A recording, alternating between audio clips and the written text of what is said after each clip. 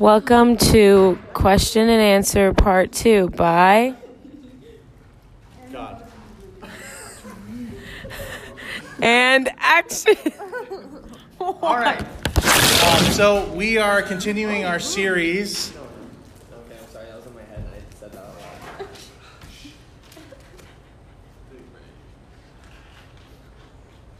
I'm not going to talk for the rest. So we're continuing our series. You asked for it.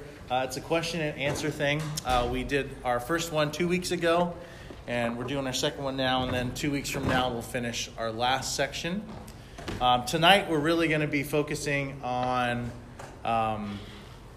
theology, the doctrines of in particular, Protestant Christianity. You guys submitted a whole bunch of really good questions.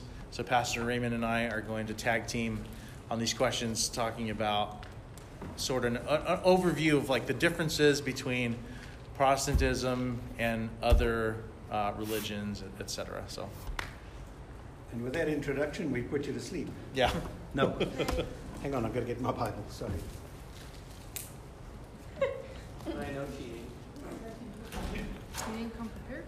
I'm Tony, and I approve this message.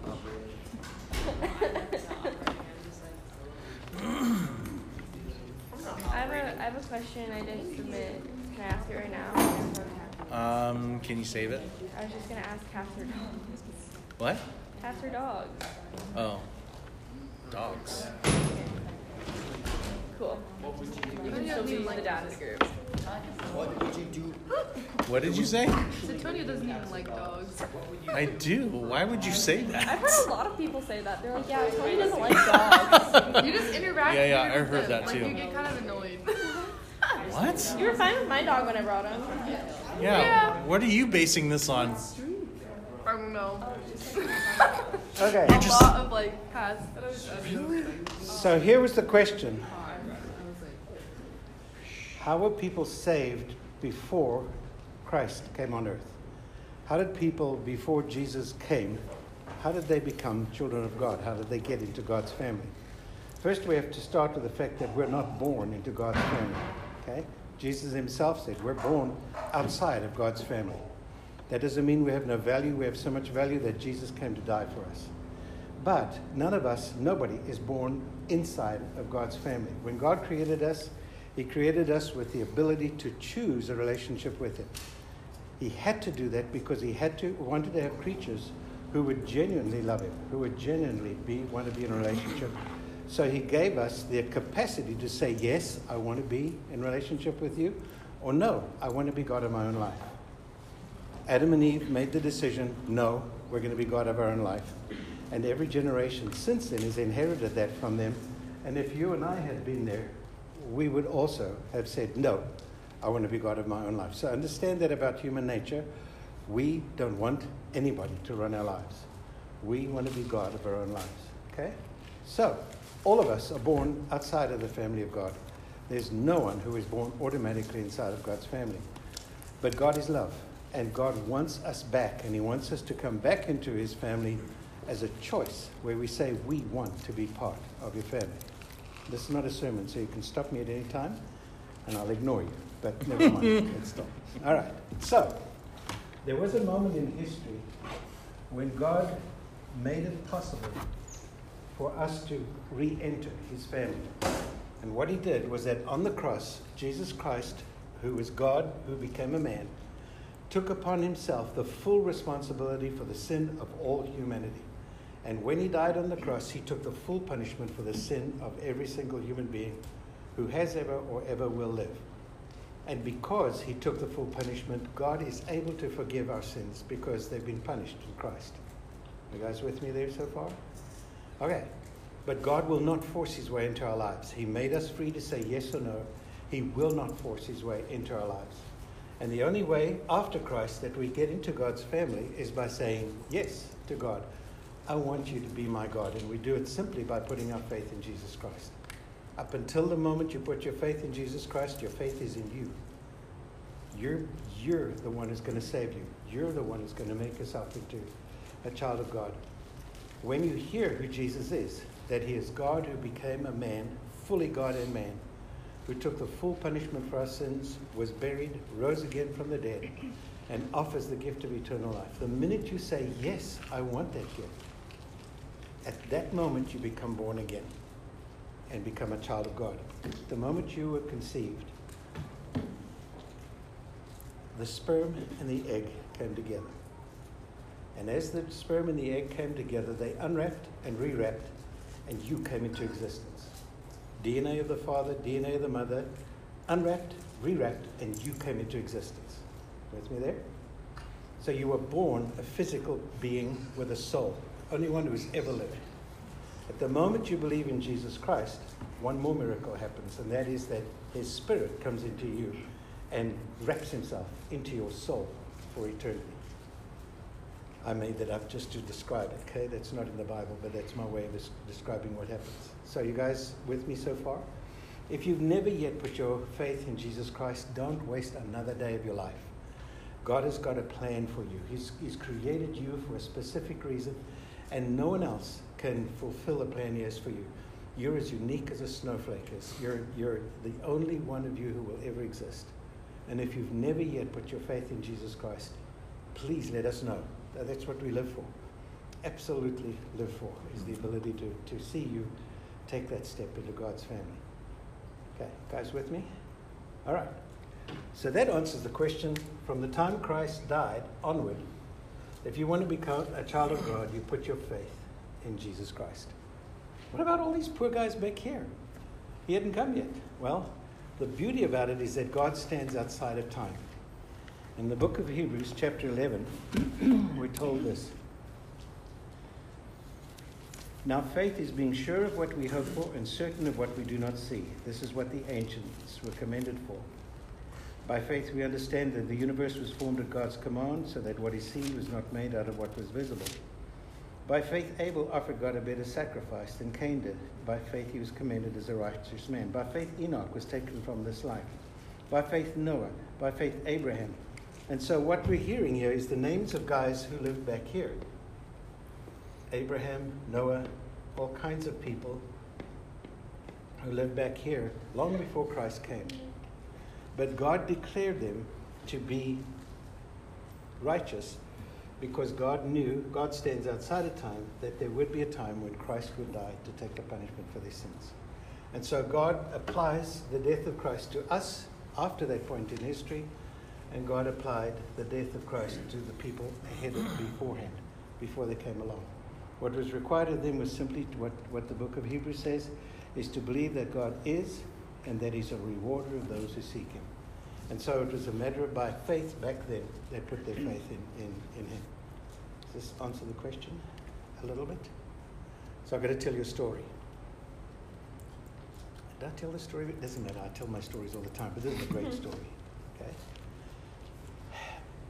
Years ago in Philadelphia, I met a little lady. We were at a meeting, and this little lady looked after our baby girl for us. So it was kind of nice. Okay. So, after we'd handed over the baby, somebody said, how many of you handed over a child to the little lady downstairs? I went, yeah, cute little lady. He said, let me tell you a story about that little lady. He said, there was a witch doctor in the jungles of the Amazon who believed that there is a real God. Now, witch doctor had all kinds of fetishes. He had multiple gods. And this witch doctor came to the realization, these gods aren't real. We made them. There is a living God, and he called him the living God. There's a living God. And he said, I want to know the living God. So to the horror of his tribe, he took his fetishes and he burnt them. And to them it was like, oh, the gods are going to get us. They're going to kill us. Nothing happened. Weeks later, no, it wasn't weeks, it was months later, a little lady, the same little lady, arrived in their village in a dugout canoe. And she knew one sentence in their language. And the sentence was this: I brought you a message from the living God. And that guy said, that's for me. Now, it took her months to learn the rest of the language to be able to tell him about Jesus Christ. When she told him about Jesus Christ, he put his faith in Christ, and then he began to convert other members of the tribe until they became followers of Jesus Christ as well. Then, while we were there in that meeting, a message came from the missionaries. The missionaries went were teaching the tribes. So a lot of the people, not all of them, a lot of people became Christians. The missionaries taught them about the fact that Jesus said we're to take the message of the gospel to the world, to tell others about him. And the tribe said, oh, just like you came from America to tell us, we're supposed to go and tell others. And the missionaries were, yeah, you've got it. So they had a meeting of their own, and the next day they came to the missionaries and said, okay, we're going. But the missionaries didn't listen to what they said. They said, we're going. And the whole tribe went. They all took off in different directions to go and take the gospel message of Jesus Christ. The missionaries were left alone in this village and had to move themselves because it was all gone. And so on this side of the cross, our job is to tell people about Christ and to invite them to believe in him. This side of the cross, God was able to declare these people children, his children, because he stands outside of time and he saw that his son would die. So you've got a whole sermon in answer to one question. Any follow-up questions? I put them to sleep. I think it makes sense. No, I think you were just thorough. Yeah. Okay, good. Thanks. They're so kind. No, like, yeah, accurate. Like, I like had questions popping up, and then he kept answering, so I was just like. The addendum to that question was how did they earn their salvation? And Raymond touched on it a little bit. But that is a good point, that there's nothing that we can do or ever will do to earn our salvation. The salvation that we have is completely by grace alone and by faith alone. There's nothing that we can't take the Ten Commandments and go, I'm going to live this out for the rest of my life, because it is impossible. We simply can't do it. And people have tried, and they have failed. Only one person has done it, and that's Jesus Christ. So it's a good point to think that, okay, the people who are saved now on this side of the cross, and even those before, didn't do it by being perfect, right? Especially the ones before. They're counted as righteous because of their faith, not because Scripture doesn't say they counted as righteous because they follow all of God's commandments perfectly. That's not what it says. It says they are counted as righteous because of their faith.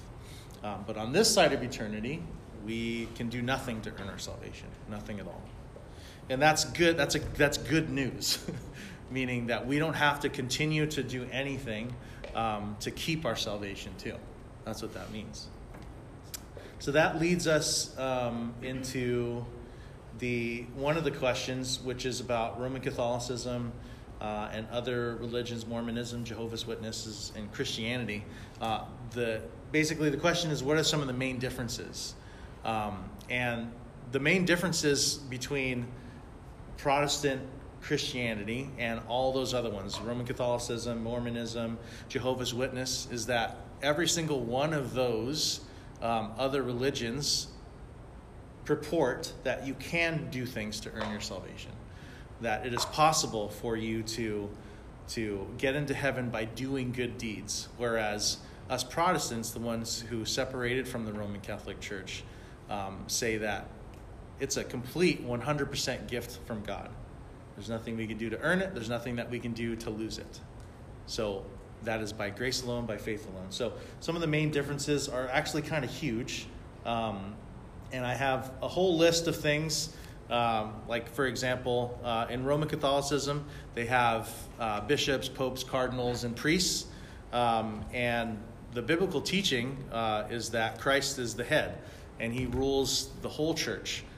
Whereas in Roman Catholicism, you have the priests as what's called an alter Christus, means that they're an alternative Christ. So they are able to accept confession, they are able to absolve people from sins, and they are able to interpret Scripture perfectly. That's what the Roman Catholic Church says, that the Pope is able to interpret Scripture, and what he says, whatever the Pope says, is gospel truth. And that's the same with Jehovah's Witness. A lot of these other religions purport that the Bible that we have now is corrupted, and therefore the people that started those religions have a special revelation from God. And they go, this is what God told me. Like that's true for Robert Smith, or Joseph Smith. Sorry, that's the guy from The Cure. What? Huh? Joseph Smith, he's the one who started Mormonism. He received this revelation from God, and they said purportedly Jesus and Father God appeared to him in the woods and said, you need to tell everyone that the Bible that you have is corrupted. There's all kinds of wacky stuff with Mormonism that we can get into if you guys are interested. We've talked about a little bit about it before. Jehovah's Witness is sort of the same. They believe that they're the only Christians, right? So the old joke is you have a whole bunch of it's a universalist joke that I won't get into. But anyways, Jehovah's Witnesses say that they're the only true Christians. They're neither Protestant nor Catholic. They are their own thing. They also don't do things like celebrate holidays or birthdays. And they also don't believe in the Trinity. Like we talked about the Trinity last session. They believe in what's called modalism. They believe that God, same with Mormonism too, they believe that God and Jesus are two parts of the same thing, and that God became Jesus and there's no God the Father anymore and he's only Jesus and all this other crazy stuff. So. Oh, that's a good way to put it. What, the crazy stuff? Mm-hmm. Yeah. There are other differences with Roman Catholicism in particular, like their sacraments. They believe that whenever they do the communion, as opposed to how we do it, that it's called transubstantiation. I'm using a lot of big terms that you guys don't need to know. But basically, they believe that when they bring out the bread and the wine, that it's actually Jesus' body, and the wine is actually, it turns into Jesus' blood, and that it's almost like they're re-crucifying him, or they're redoing his sacrifice every time they take communion. Yeah. My other youth pastor's fiance, she used to go to like a Catholic school, and they used to take communion. Mm-hmm. And if you like dropped a little bit of bread, because they consider it to be like the physical body, if it was dropped on the floor, like if other people dropped it, they would have to go up and like eat the crumbs that fell on the floor. Like pick it up on the ground. Mm-hmm. You also have to be a part of the church to take part in the communion. To take communion, you have to go through their rites and passages. Whereas in Protestantism, a lot of churches do have membership, and they do have something similar to what the Catholics call, what is it called? What's it called? Confirmation. Other Protestant churches have confirmation too. But basically, it's teaching the basic doctrines of the church. And it's the same in Protestantism. You know, you shouldn't take communion if you're not a true believer. But with Catholicism, you have to actually be a true member of the Roman Catholic Church before you can take communion. The night that Jesus instituted communion was in the middle of a feast, the Passover feast, where everything had symbolism. There was a bowl of salt water that represented the tears that they cried when they were in Egypt. There was a bowl that had fruit pureed inside of it that represented the mud that they were supposed to use using bricks. So there was all kinds of symbolism. So when Jesus took his bread and said, "This is my body," they didn't go, "Oh dear God, his body's out there, eat my body." They understood this is symbol. This is not really my body. This is actually just a representative for my body. Same thing with the wine. They knew it represented. So that's why we come at it from that perspective. Yeah, if you ever look into the rites and passages of the Jewish religion, everything that they do is steeped and soaked in symbolism. But I think Catholics take it a step further. And the main difference between Roman Catholicism and Protestantism, which is what this church is, it's a Protestant church, is simply by the means of salvation. For the Catholic Church, you have to do good deeds throughout your whole life. You have to continue to do good deeds. Otherwise, your salvation is in jeopardy. Whereas the Protestants believe that your salvation can never be in jeopardy because Jesus paid it all and he did it perfectly. That we can live life and we will still stumble and we'll still fall, but our salvation is perfect. Whereas that's why you have certain dogmas and doctrines in the Roman Catholic Church of prayers for the dead. most of my culture, Guam, everyone's Catholic. Like it's like 98% Catholic or what have you. And I grew up going to what's called rosaries, which is every time a member of our family dies, we'd have to do a rosary, and we'd have to sit in some house and repeat a prayer for 3 days after they're dead.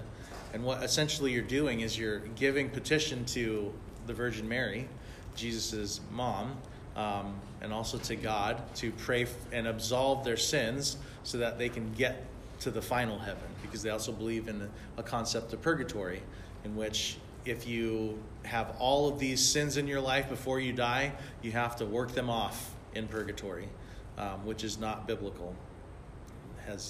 Scripture doesn't talk about that at all.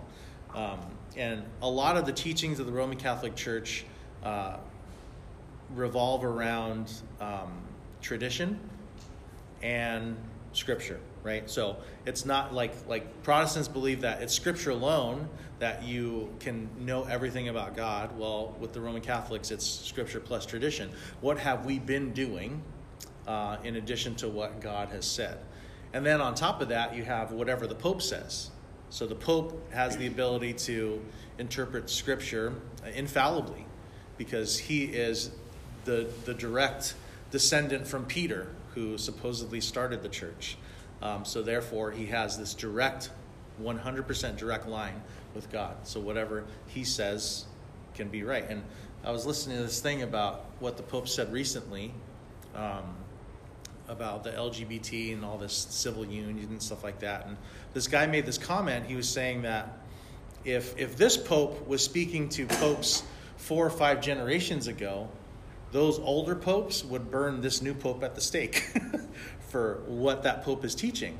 And they're saying that the idea that the pope, any pope at any time, is infallible makes no sense, knowing that these people would be at odds with one another. You know, so if I'm a pope and supposedly everything that I say comes from God, but it contradicts everything else other popes have said, then the whole direct line that they purport to have isn't really true. In this church, Tony and I are the popes. There's 2 popes right now. And Pope In means the same Papa, way. So just call us Papa. Papa, yeah. So wait, so the Pope is from a direct line of Peter? That's what they purport. They believe that when Jesus said, "This is the rock in which I'm establishing the church," rock, Cephas, is that how you pronounce it? Is another name for Peter. So they're saying that because Jesus said that, I'm going to establish the church on you, Peter, at this rock, then therefore everything from Peter on, he was the first bishop of Rome, from Peter on, those people have this divine thing directly from Jesus, but it's an interpretation error. Didn't Jesus tell Peter, "Get behind thee, Satan," when he said something like Yes. Yes. Isn't Yeah. And that was after he said, I will build my church on this rock, yeah. So what Jesus actually said, he said, "Who do you say I am?" And Peter said, "You're the Christ, the Son of the living God. You're the Messiah, you're the promised prophet, priest, and king, the Son of the living God." And Jesus said, "That's what I'm going to build my church on. Everybody who recognizes what you've just said, that's what I'm going to build on." And he used it, "That's the rock I'm going to build my church on." And that's where they took and it was centuries later that they went back and said, That makes sense. yeah, It lines up. They tried to say, well, how can we claim that the leader of the church now is direct descendant from Peter? And they went all the way back and, there it is. So they misinterpreted the scripture. And if you remember from my sermon on Sunday, Peter himself, that same Peter that we're talking about in the Gospels is the same Peter that talked about a living stone. It talked about how Jesus is the cornerstone. Yeah. He didn't say, "It's me. I'm the cornerstone." No, he was pointing everyone to Jesus. It's very interesting. So it's like RC is what I'm going to shorten Roman Catholicism to from now on. Yeah. I just wanted to ask about how does the Protestant church treat the verse about faith without works is dead, in terms of like, what do you do when you see a believer who doesn't like who isn't producing fruit. Mhm. Or, for example, like the verse that's like, there'll be people who proclaim prophecy in my name, but I don't know them. Mhm. Well, the first one about James, we went over in our series in James, and I think I really went over that one. Or, but for Right. everyone else's benefit. yeah, could I just add something on? Because I know that Yeah. you were saying it's like, it's not that works are required as an entrance fee to our faith, but it's a byproduct of our faith. Mhm. But like, what happens when there's a believer, who's someone who's accepted Christ, who isn't producing fruit? Well, that's when you get into the idea that, Jesus said that you will know them by their fruit. People will know you by your love, etc. If you're not producing fruit, then therefore you perhaps are not a true believer. But we're not the ones who to judge it. Exactly. It's aimed at that person themselves. Yeah. So you say you're a believer, and there's no evidence of this in your life. You need to question where you are. Mm-hmm. Do you genuinely believe Yep. in him? Yeah. I guess my question then is like, if somebody starts to lead a life that becomes fruitless, is their salvation still maintained? Not that they can't earn their salvation back, or not earn it back, but like easily enter back into that by repenting and turning away. But is there a period where they are not living in Christ? I mean, take a look at the story in Luke. I mentioned it a week ago or so, the prodigal son, right? Was there fruit produced at all in that story of the prodigal son?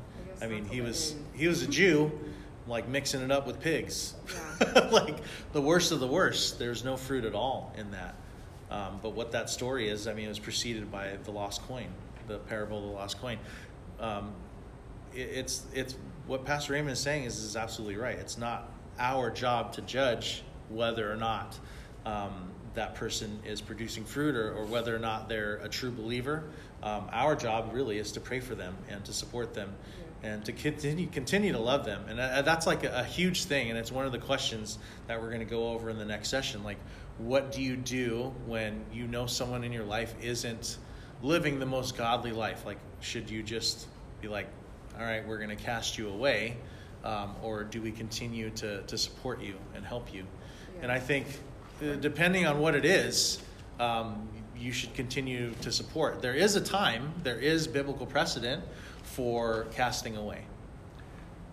James says, if you see a brother fall into sin, go to him and turn him back, because in so doing you may save his life. Mm-hmm. And 1 Corinthians chapter 11 describes the fact that there were Christians who were abusing the communion table. They were actually abusing one another. And as a result, Paul says some of them got sick and some of them died. Mm-hmm. Now, that doesn't mean they lost their salvation. It's just God went, I'm not going to let my children do this. Hebrews chapter 12 warns that God disciplines his children. And the ultimate discipline, maybe he'll just say, all right, You're done. you're done. That's what he did. But be careful. Christians die all the time. So as soon as a Christian dies, you don't want to go, I wonder what Raymond did. Yeah. That God killed him. So in a case like that, if a person's a genuine believer, Hebrews 12 says they're not going to get away with it. God will start. When God is ready, he'll start to discipline them. And the discipline can take the form of scourging. That's the word it's used there. Really tough, that God will discipline them in order to bring them back. He's a father, and he wants his children to walk with him. Yeah, my question was less, I definitely agree with that. Like, my question was less about, like, what do I do if I see someone living a life of unrepentant sin versus what would be the personal effects for someone? Because I know that it's difficult to discern Could that they from the lose their outside. salvation? Yeah, of just like, if somebody's leading a life of unrepentant sin, even if they've said that they've accepted Christ, but they aren't really repenting of their sin like the Bible demands that they do. But If we can keep our salvation by repentance, and we keep our salvation by coming back and saying, I'm sorry, in a sense, it means we save ourselves. So salvation is a gift of God, not by works, so that no man can boast.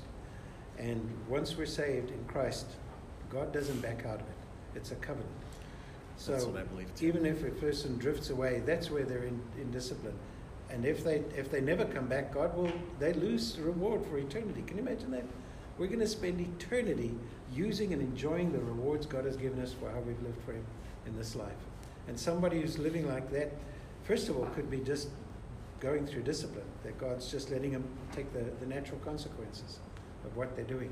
But they're also losing out on reward. And those rewards are going to be so tangible that when we get them, we're going to be going, I wish I I could wish have I'd done done better. more. Yeah. Yeah. So the answer to your question is there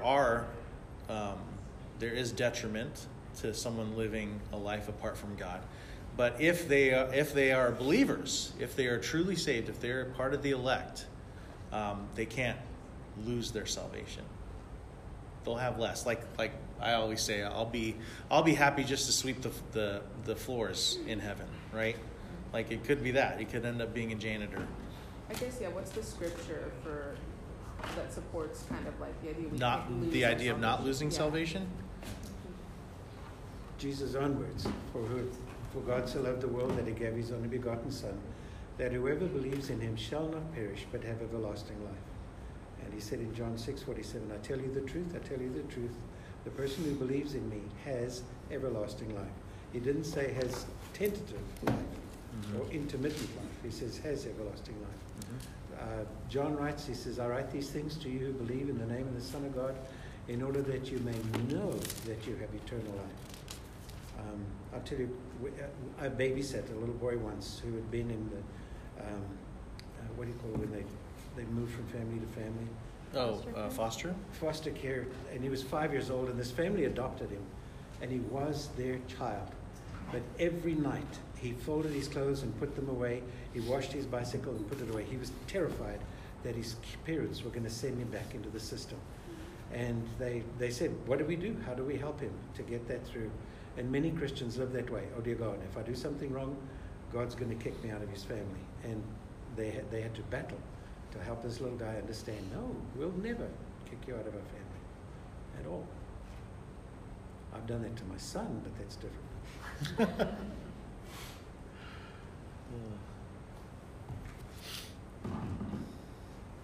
Does that answer your question? Yeah. Okay, so to distill all of the different stuff, because we can get real granular and microscopic with the differences between all these other false religions, because I do believe that like Mormonism and Jehovah's Witnesses are false religions. With Roman Catholicism, Pastor Raymond and I agree that you can be Roman Catholic and go to an RC church and do all this stuff and still be saved. Like I would not be surprised. I would be overjoyed to see a ton of Catholics in heaven. We always say that you can be a true believer in the Roman Catholic Church, but not because of your faith in the Roman Catholicism, but in spite of it. So there are a lot of true believers in the Roman Catholic faith that are probably there simply because of tradition. A lot of my family in Guam, I know for a fact, are true believers. I see the fruit in their life. They're amazing people, but they, go to mass. And it's really sometimes God pulls people out of that and opens their eyes. Sometimes He doesn't. So the main things is that these other religions are worshiping a different God, especially in the case of the Jehovah's Witness or Mormonism or Seventh-day Adventists, these kinds of people where the people who started the religion supposedly get revelation from God, and nothing shall be added to His word. That's what Scripture says. So anyone who tells you, I've received revelation from God, and you ask the question, is this really from God? Like, this is new revelation. And they go, yes. You go, heretic. Like, I'm going to burn you at the stake because this is not of God at all. Everything that God wants to reveal to you about Himself and about His character is found in Scripture. It's a work of the Holy Spirit, and it's supernatural. So anyone who tells you anything besides what is found in here, you know that it's wrong. And this is what Christ wants us to do. Jesus wants us to take anything that a pastor says, anything that any spiritual leader says, and he wants us, what it says, to be like the Bereans. The Bereans are the ones who were listening to the things that Jesus was saying, and they went off into their own little enclaves, and they searched the Scriptures to make sure that everything he was saying lined up with the Word. That's what he wants. Yeah. I just wanted to ask, like, where Which verse does it say that nothing shall be added to the word? Revelation chapter 1. Okay. Let me just, before we go to that, let me just read this passage that goes along with what Tony's saying. This is 1 John chapter 4. Dear friends, okay, and what Jehovah's Witnesses, Mormons, Islam, all of these other religions that claim to be from Christianity, they all deny that Jesus Christ is God. Mm-hmm. And that's the break right there. John writes this, dear friends, do not believe every spirit, but test the spirits to see whether they are from God, because many false prophets have gone out into the world. This is how you can recognize the Spirit of God. Every spirit that acknowledges that Jesus Christ has come in the flesh is from God, but every spirit that does not acknowledge Jesus is not from God. This is the spirit of the Antichrist, which you have heard is coming, and even now is already in the world. And so that's one way to test them. Do you believe that Jesus is God? And they'll go, well, no. The minute they say, well, no, you know, they're the wrong ones. So, and then Revelation, when God appeared... What was that verse? Sorry. That's 1 John 4, okay. Verses 1 through 3.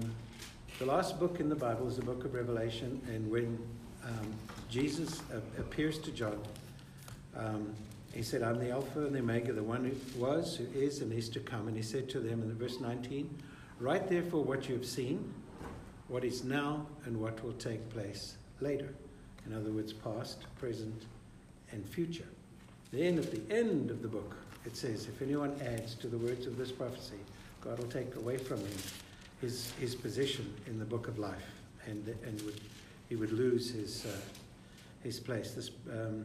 I warn everyone who hears the words of the prophecy of this book, if anyone adds anything to them, God will add to him the plagues described in this book. And if anyone takes words away from this book of prophecy, God will take away from him his share in the tree of life and in the holy city, which are described in this book.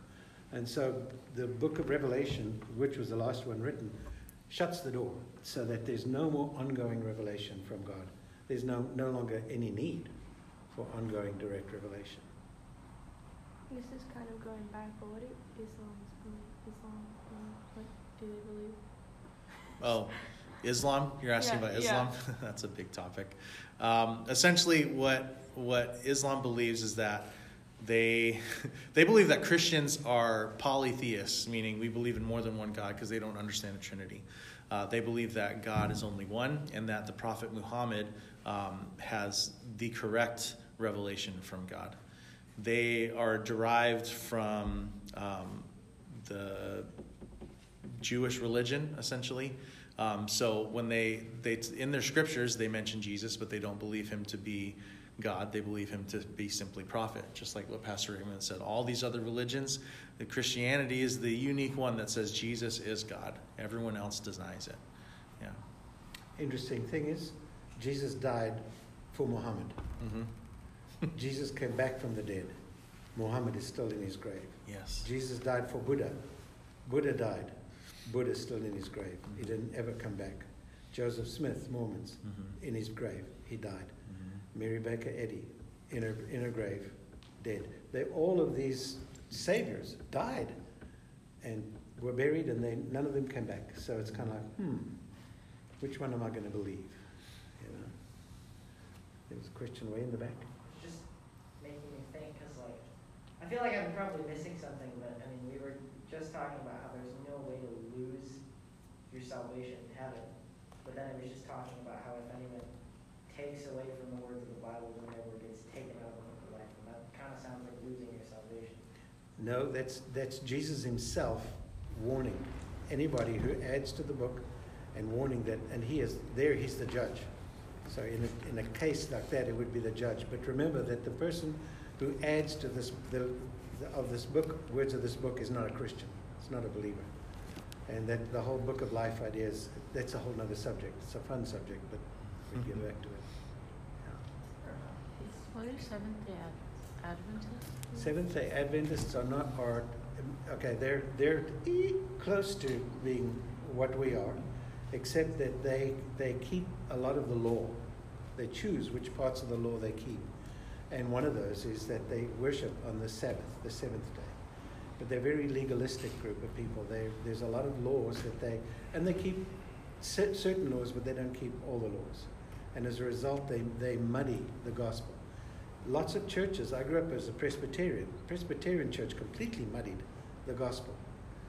As far as I knew growing up, the way you become saved is you've got to live a good life. And what be about baptized. Oh, and be baptized, yeah, be christened. But so it was totally muddied. So when I told my grandmother that I'd become a Christian, she was angry. It was like, well, what the heck were you yesterday, a Buddhist? You know, she didn't understand. No, you become a Christian not by keeping the 10 Commandments. In fact, when I told her, and I know I'm going to heaven, she went, oh, I can't believe you said that. How dare you say that? You don't know. Nobody can know.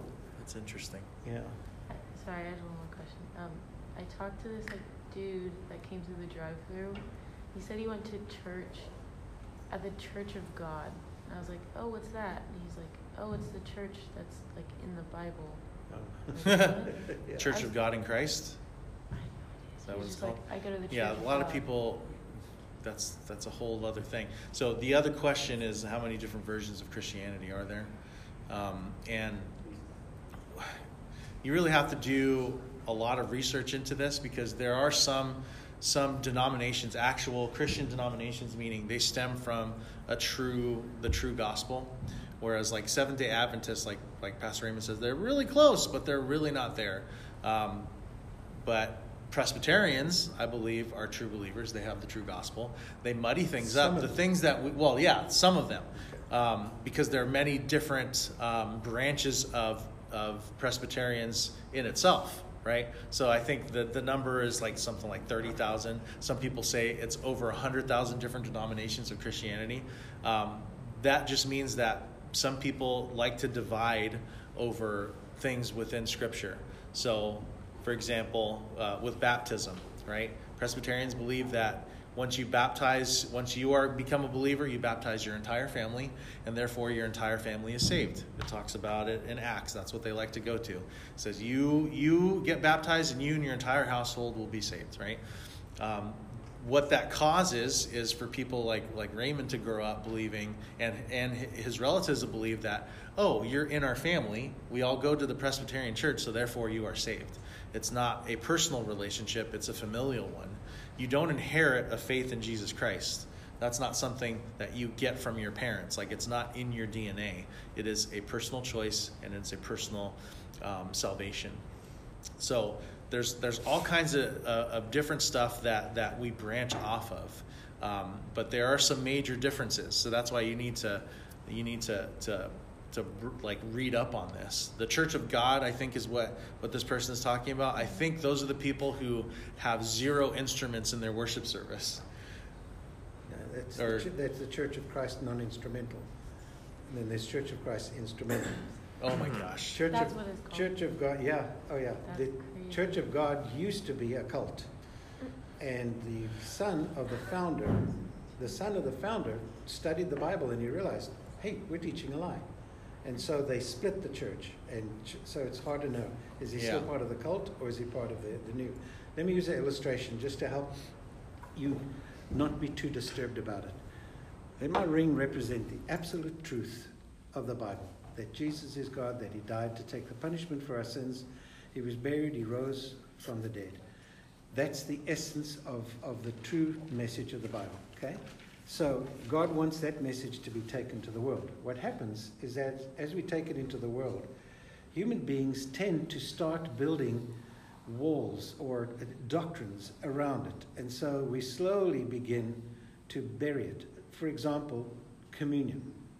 Communion is we eat the bread, drink the cup, and it just represents Jesus. But then they begin to say, is it the body and blood of Jesus? Is it truly the body and blood of Jesus? And see, what happened is that over time, all kinds of doctrines, all kinds of practices, all kinds of rules and regulations grow around the essence of Christianity.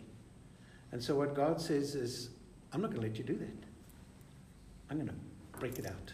And so it breaks out and starts again, and breaks out and starts again. Roman Catholic Church had completely buried the Bible, completely buried the gospel. They wouldn't even allow people, they killed people who translated the Bible into English. They would not allow anybody to read the Bible for themselves because they wanted the power. They didn't want to give up their power. And so as a result, God a man by the name of Martin Luther, and Martin Luther read the Bible and went, uh-oh, we got it wrong. And so Martin Luther came. He didn't intend to, by the way. They kicked him out. That started the Protestant church. And so that's been happening all down through history. When you say Presbyterian, the Presbyterians I grew up in don't really believe in the Bible. They don't really believe in Jesus. I don't know what the heck they believe anymore, but they don't believe in the Bible. So it's kind of like, they're just a social organization that has a religious name. Yeah, a lot of denominations have also unhitched themselves from Scripture. Like the Presbyterian Church, I don't want to pick on them, but there are many branches of the Presbyterian Church.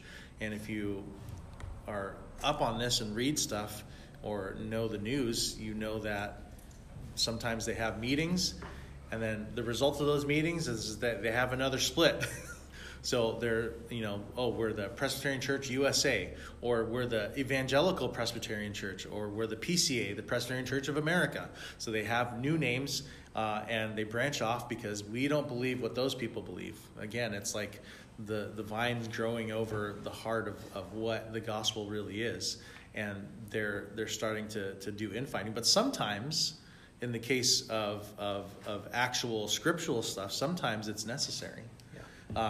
The Good Shepherd Church, for example, they're an Anglican church, whereas the main worldwide Anglican church is very liberal, and they don't believe the same things that Good Shepherd believes. So they're one of the Anglican churches who have separated from the main Anglican denomination because they said, we don't believe what they're doing, so we're going to form our own. So it's like it gets complicated, and it's what happens when humans get involved with this thing that is supposed to be perfect and beautiful, is we tend to complicate things, and we tend to divide over little things sometimes. So the question is, what are we? Perfect. Yeah. Let me tell you what we are.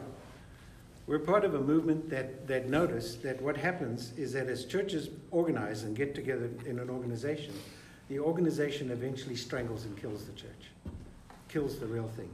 And so a movement started here back in the 1930s where churches began to say, we're not going to form an organization.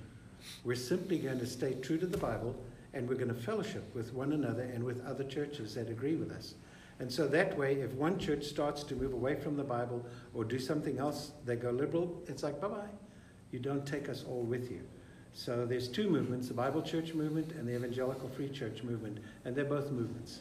In other words, it's not an organization at all. You're left free. Each church has to be sure that it stays true to the Bible. And it's a very, very healthy system. So there's nobody above us except Jesus. We do have elders who govern our church, but that's another subject. Mm-hmm. Did that answer a question you weren't even asking? There we go. Yeah, you can get easily lost in the details of the differences between denominations. But if you ever get interested in world religions, you'll quickly find out that the main difference is the worth and deity of Jesus and what that means for that particular religion. And I think the definition of cult is that it is unorthodox from Scripture, meaning that it strays away from that. And it's usually led by men, and they retain all the power. So, yeah, let's not get lost in all the details. If you have specific questions about a particular religion, ask me about it, and I'll brush up on it because there's so many. It's difficult to give a general overview on so many of the ones that were asked. So, yeah. Next question. Uh-oh. I was hoping we weren't getting... No, I'm kidding. So here's the question. Are women pastors biblical? Should women push to be leaders within the church? This is such a fun subject, okay? So here's where we start. What's our basis for answering any question spiritually? Where do we go to find the authority to answer that question? The Bible. Where? The Bible. This your Bible. Biblia. By the way, Bible means library. That's library. Okay, so we go to the library. So to answer that question, we start with creation. So God created man. Let me translate it. So God created humanity in his own image. In the image of God, he created him. Male and female, he created them. All right, watch this. When God created humanity, he created us male and female. Now, which one of those gives us the full, clear picture of what God is like? According to that verse. Let's make humanity in our own image. And so he created them, male and female. Which of those two, male or female, represents the image of God? Both. Both. Absolutely critical that we understand that, okay? So male and female are absolutely 100% equal in creation, and that never changes. In fact, when Jesus came into the world and reconciled us, he brought male and female back together again. And so in creation, God made us male and female, and the male and female are both equal. And if we only had males in this world, we would never know what God is like. If we only had females in this world, we would never know what God is like. We have to have male and female to get the full image of God. You with me there? Okay. God put Adam and Eve in the garden, and he put the challenge in front of them. Who was the first one to break the law and eat of the fruit? Eve. Uh-oh. Who did God blame for what they did? Well, he first asked Adam. He blamed Adam. Eve was tempted. Then she ate of the fruit and she gave it to Adam, and then Adam ate. And you would think that when God came, he would say to Eve, you were the one who went astray. He didn't. He came to Adam. Where was Adam when Eve was being tempted? Was he somewhere else in the garden? Was he somewhere else in the world? Where was Adam when Eve was being tempted? He was with her. She gave some to her husband who was with her. Okay, now, God spoke to Adam and he told Adam, this is what you're to do. Then he created Eve, and Adam was supposed to teach Eve and he was supposed to lead her. Okay?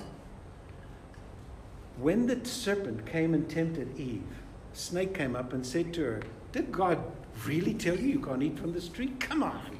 He knows if you eat of this tree, you become like God. And Eve said, And at that point, Adam should have said, snake, shut up. What in the world do you think you're doing? You have no right to contradict God. Be quiet. Adam stayed silent while Eve was being tempted. He stood there with his hands in his pockets. He didn't have pockets. So stick with me. Okay? Adam was with Eve, and he did not protect her. He abdicated his responsibility. I believe he was watching, thinking, I'm going to watch and see if she eats and dies, then I can go to God, hey, I didn't do it. She did it. I didn't touch me. He was such a coward that he was willing to let his wife die. He was willing to let her die in that process. And so when God came to them, he came and he said, Adam, you're to blame. You bear the responsibility for this. And in that, he established a point that is carried all the way through Scripture. And that is, while there is equality between male and female, God gives a responsibility for leadership to the male. The ultimate responsibility, it's not a privilege, it's a responsibility, is given to the male in the relationship. Okay? So, God punishes Adam and blames him for everything that went wrong. Now, Eve does get punished, and the snake gets punished. There's that in there. Childbirth. Yeah. Oh, interesting thing for Eve. You will experience increased pain in childbirth, which meant she was probably going to have pain in childbirth anyway, but it would be increased. But your desire will still be for your husband. That's so comical. I'm sorry, it's not comical. It is. You would think that after she gave birth to the first child, she'd say to Adam, if you ever come near me again, I'll kill you. I'm not going to go through that pain again. But instead, God said, no, you will still desire your husband, and you'll come back to him in that. All right, so now we carry it forward, and we carry this process down. God gave, over the generations, a responsibility to the man to be the spiritual leader of his household. But men throughout history have abdicated spiritual leadership. Men have always moved on. They don't have they haven't cultivated the sensitivity to God that women do. But God has always held men responsible for doing that. Does that mean that men are more equal than women? Not at all. Hang on, I lost my notes here. Just want to read you some of the passages that are important.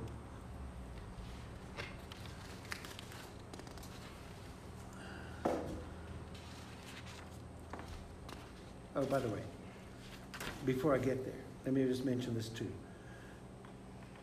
In the family line of Jesus, women are featured.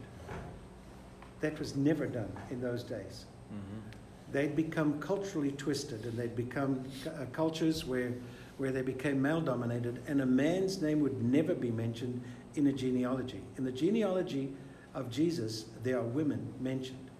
And not only are there women mentioned, several of them are immoral women. Tamar, an immoral woman who had sexual relationships with her father. Rahab, a prostitute in the city of Jericho. Ruth, who was not even a Jew. Bathsheba, a woman who had an affair with King David. So in the family line of Jesus, there are women. Who were the first people to see Jesus rise from the dead? Women. The first people who saw Jesus rise from the dead were women. In those days, a woman was not allowed to give testimony in court because a woman was not considered trustworthy. If the disciples were inventing Christianity, they would never have said that Jesus appeared to women first. But it was the women first that he appeared to. So what Jesus was doing, he was pulling women back to the place of equality. There were women who traveled with him and his disciples. There were some women who served with him. When you get to the Apostle Paul, who becomes the big spokesman for Christianity, same thing. He's got women disciples. He teaches women. He promotes women. Lydia is the woman who starts a church in Philippi. He speaks about Priscilla as a woman who's a phenomenal Bible teacher. So he motivates, he promotes women in his ministry as well. Okay? So the passage I'm looking for, hang on, I've got to find it. Oh, don't go away. Don't go away. All right. So, Paul says, "You are all children of God through faith in Jesus Christ. For all of you are baptized into Christ, have clothed yourself with Christ. There is neither Jew nor Greek, slave nor free, male nor female, for you're all one in Christ Jesus." Okay. So what Jesus did was, the culture had turned it so that men dominated women. And what Jesus did is he brought women back up to equality. Paul brought them back to equality. But then he makes this interesting statement. He says, "Now I want you to realize that the head of every man is Christ. And the head of the woman in his family is man. And the head of Christ is God." Now, if Christ is under God, does that mean that Christ is less than God? Mm-mm. No, I'm waiting for them to do it. Oh, sorry. Okay, yeah. No. There's a hierarchy, but it doesn't mean that one is less than the other. There's simply a hierarchy for the sake of organization. And so when you get into the New Testament, the organization of the New Testament church is that ultimately the responsibility, and hear that word, ultimately the responsibility goes back to men. So when we're to choose elders, it is always men who are to become the elders. Hang on, I'm going to finish it through. When there are other group of people who lead the church called deacons, and there I believe it's men and women are deacons. All right? So why is it done that way? Simply for the sake of order. God said there's got to be order. There's got to be, if you don't appoint somebody to be the head, you have chaos. In this case, we're appointing that the male should be head of his household. It doesn't mean that every man has power over all women. Amen. There's a bug. It doesn't mean that all women have to submit to all men. Not at all. It means in the household, the husband is supposed to take responsibility for the spiritual life of his family. Many men abdicate that. It's just one of the sad things of history. Okay, so your question. So, I guess just like, how would a man kind of take being seen as a lead in a bad way? Because like when you said like from the beginning, Adam's punishment was that he would be the lead of his... No, he was punished a different way. From now on, the world was going to fight him as he tried to grow crops and stuff like that. but the responsibility was still with him, because God punished him first and said, you are the one who was supposed to protect her. You are the one who was supposed to take leadership. So being made the head that's not part of the punishment. It's part of God's created order. Does that answer your question? Yes. Okay. The way men have abused, we don't even have to talk about it, how men over history have abused women. Look at cultures today among the Muslims, where women are not allowed to go out in public without covering their faces and without wearing the coverings and stuff like that. They're not allowed to drive cars in most places, where women are treated as if they're second-class citizens. What Christianity did was it completely brought them back to equality. Phenomenal change that happened culturally that began to sweep through the world. It used to be in Jesus' days, just when Jesus walked the earth, that men had to be faithful to only their wives. But men could have mistresses galore. Didn't matter. A wife could not have other men. She had to be faithful to her husband, and that was it. So they had a totally corrupted culture, which then was changed by Christianity. Within a couple of centuries, the world was turned around. Women were elevated to equality, and children were saved. I mean, it was amazing change that culturally that happened. Do you think churches that are egalitarianisms, like, do you think that's bad, or? So what she's talking about are their churches that now will ordain women to be pastors. Okay. Is that bad? I think is it morally bad? I think it's dangerous, and I'll tell you why. The church I grew up in, the women and the children went to church. The men didn't go to church. Why?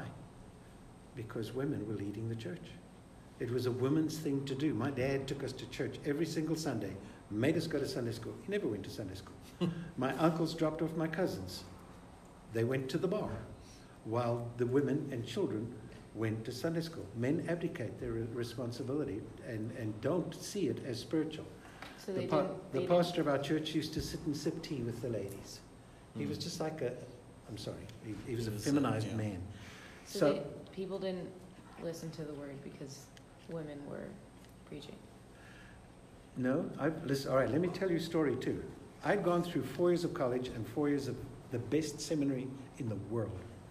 And when I went back to South Africa, I went to a church meeting one night, and a woman stood up, and in 45 minutes, she taught how we got the Bible better than any professor I'd ever had. Her name was Liz Campers.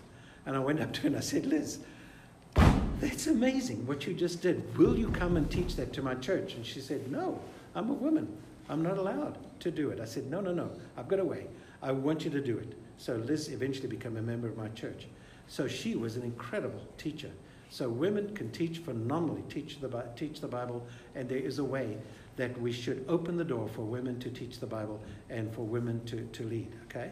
So let me quickly describe to you how we function as a church, and then I'll come back to the cultural things, okay? So, sorry. Again, where we go for our authority is that we have to obey the Bible.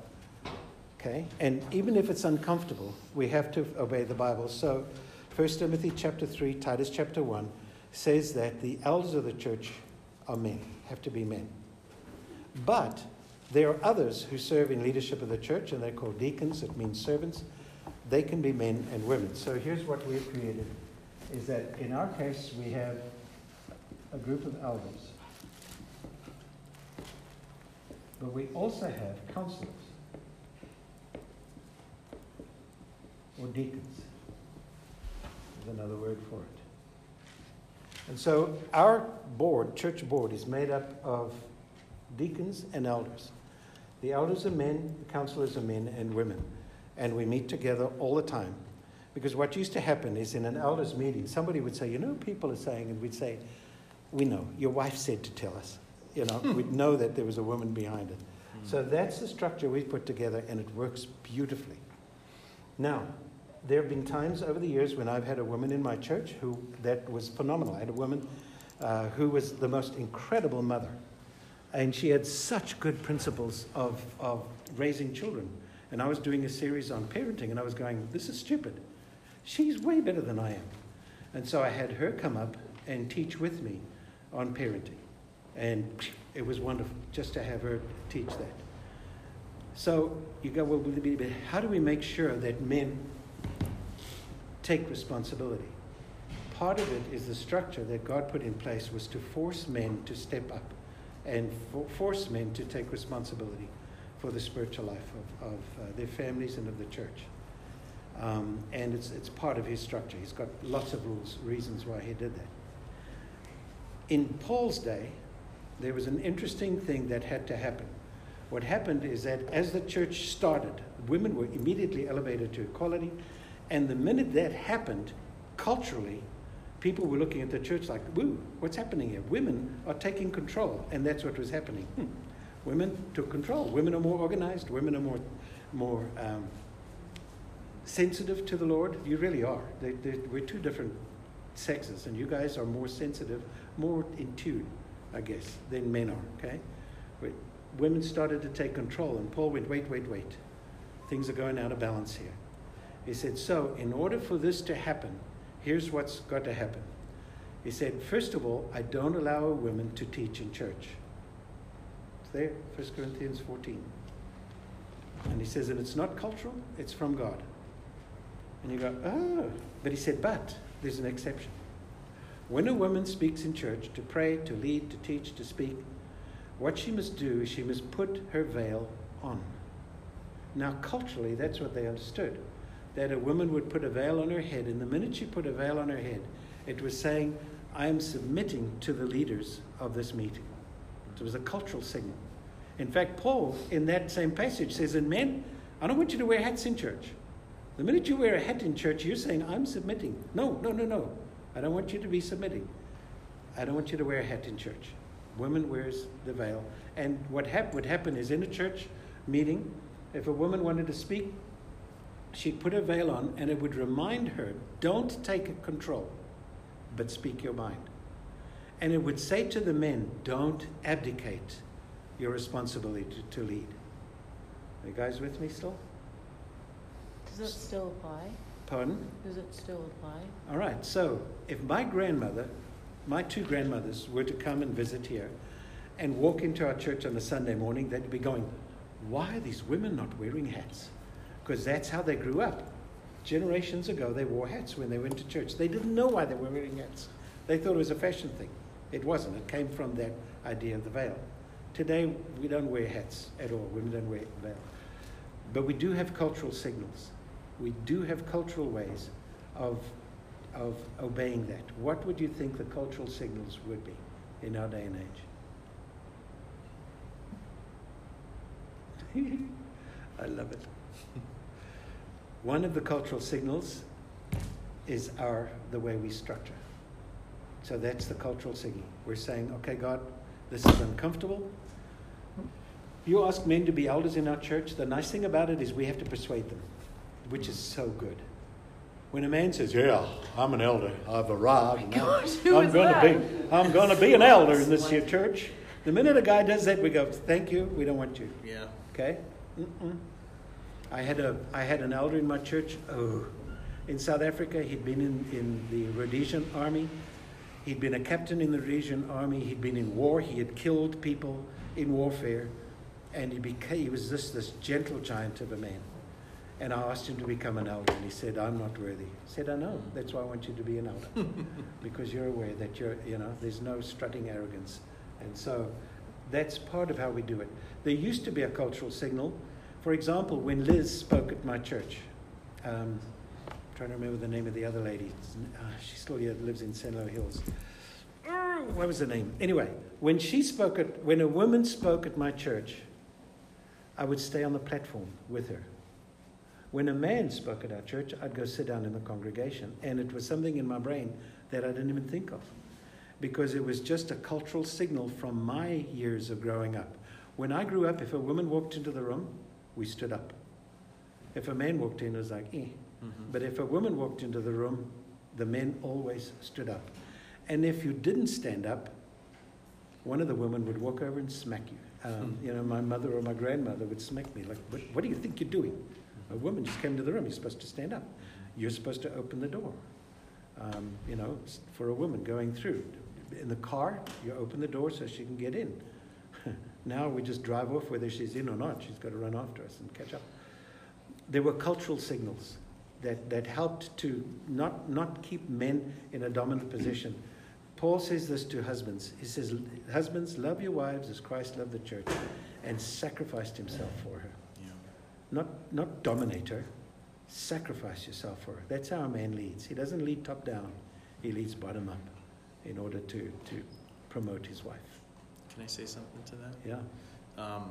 One of the best things that I ever did in preparation for marrying Tiffany is doing what's called a premarital class. And it's a simple thing. A lot of churches do it. I mean, if we had more people getting married here, we'd have it too. I'm sure you've done premarital classes. And what it does is it prepares you for marriage. And one of the biggest things that they teach you and help you to understand is the idea of submission. I mean, imagine doing a premarital class talking about submission in the 21st century with all the kinds of ideals and social things that we have. Just the word itself has become a bad word, submission, especially when you talk about a woman being submissive to the husband. But you can do it very delicately, and you could do it very biblically, Holy Spirit led and all that. The main thing that I still think of today is that my relationship to my wife and her submission to me is a ministry. My first ministry isn't to you guys, it's to my wife and my family. Meaning I need to lead them well. I need to serve all of them well.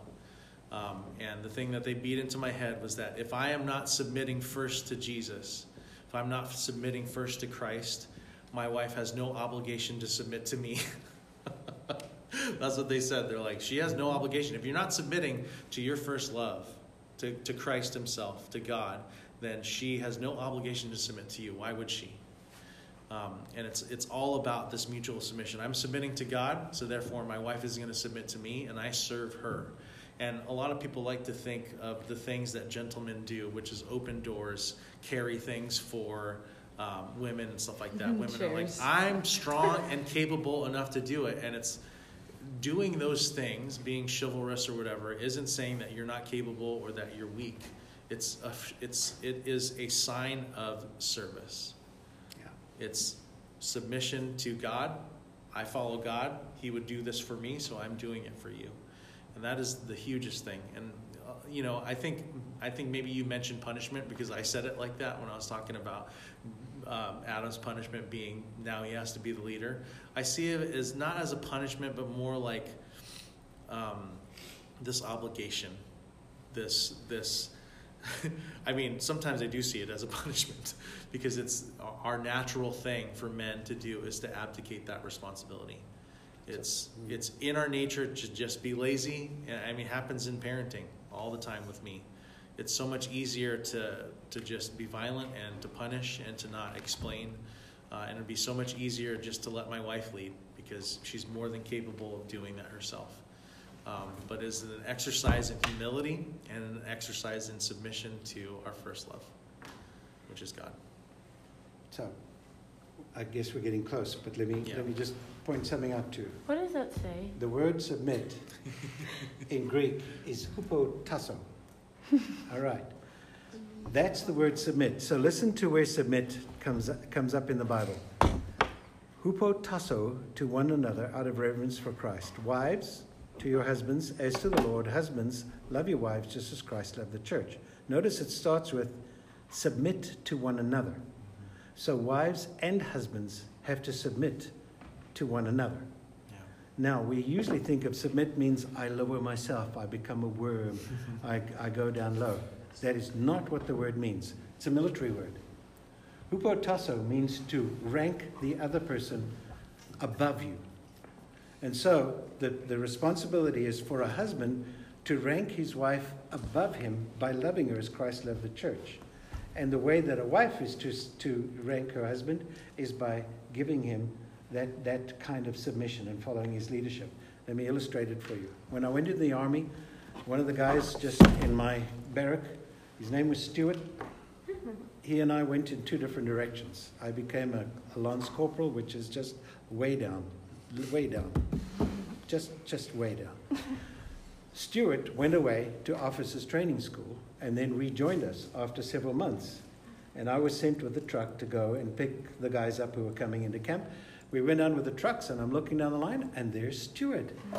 Stuart! Now, remember, we were both down here. Stuart! I ran, Stuart, hey! And when I ran up to Stuart, he had a little star on each shoulder, which said, I'm a second lieutenant, I'm an officer. And so I had to stop in front of Stuart, my buddy, my friend, and I had to salute him. I had to. That's the command, okay? So Stuart was now a second lieutenant. One of our parades, we're on the ground, and Stuart is out there on the parade ground, and he says, Sergeant Major. And the Sergeant Major has been in the army forever, okay? But he was lower rank than Stuart.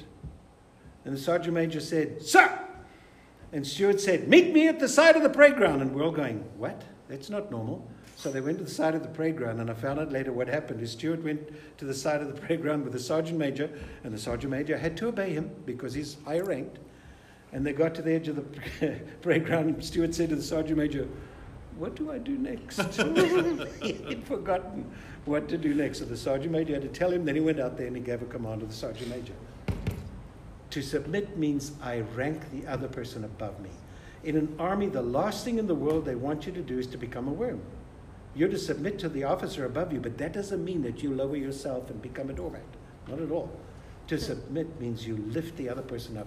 You promote the other person. And this goes both ways, correct? Yeah, but in marriage it goes both ways.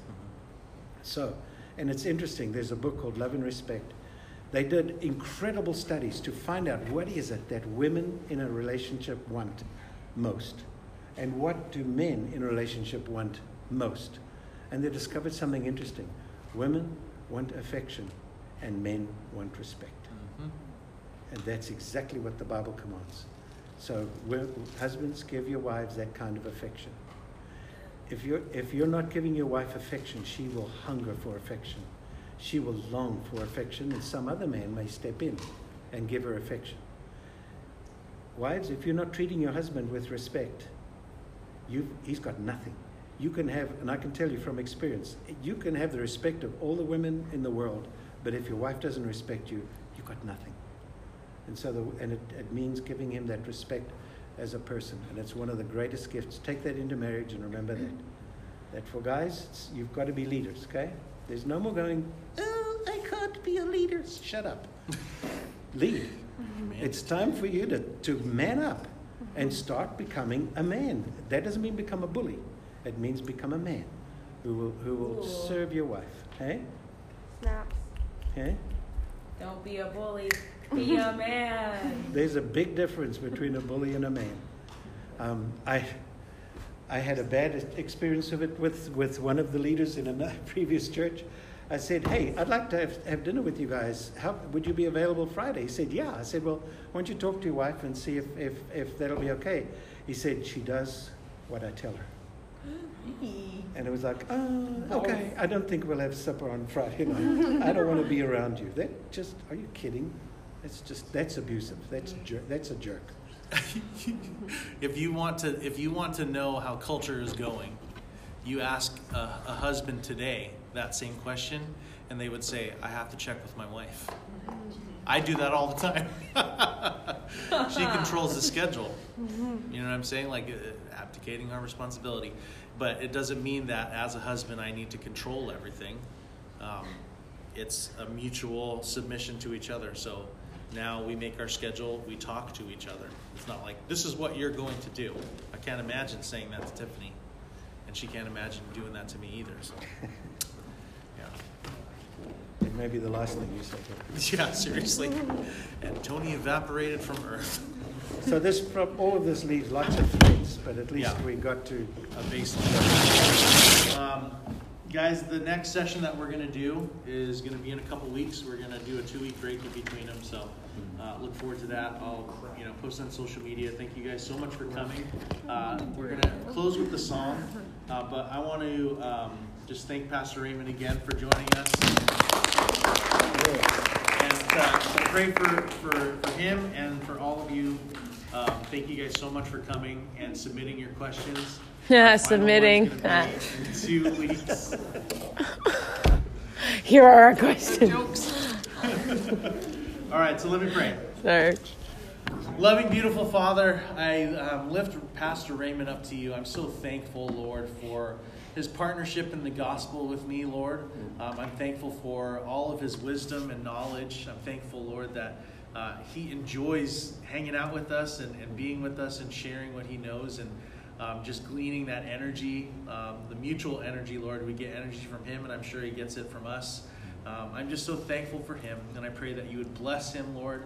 I pray, God, that you would continue to bless his ministry, and I'm so thankful. I'm also thankful for these young people who are willing to engage, are willing to be inquisitive, Lord, and willing to be open about their questions or doubts or whatever, Lord. I'm just so thankful that we have this opportunity and this time to worship you through education, through learning, and being with each other. We bless you. We pray that you would bless us, Lord, and we thank you. And we praise your name. In Jesus' name, amen. That's a wrap. That's a wrap. If you guys could move from here. We can move it a little bit. Yeah. I'll just move. Someone needs to move.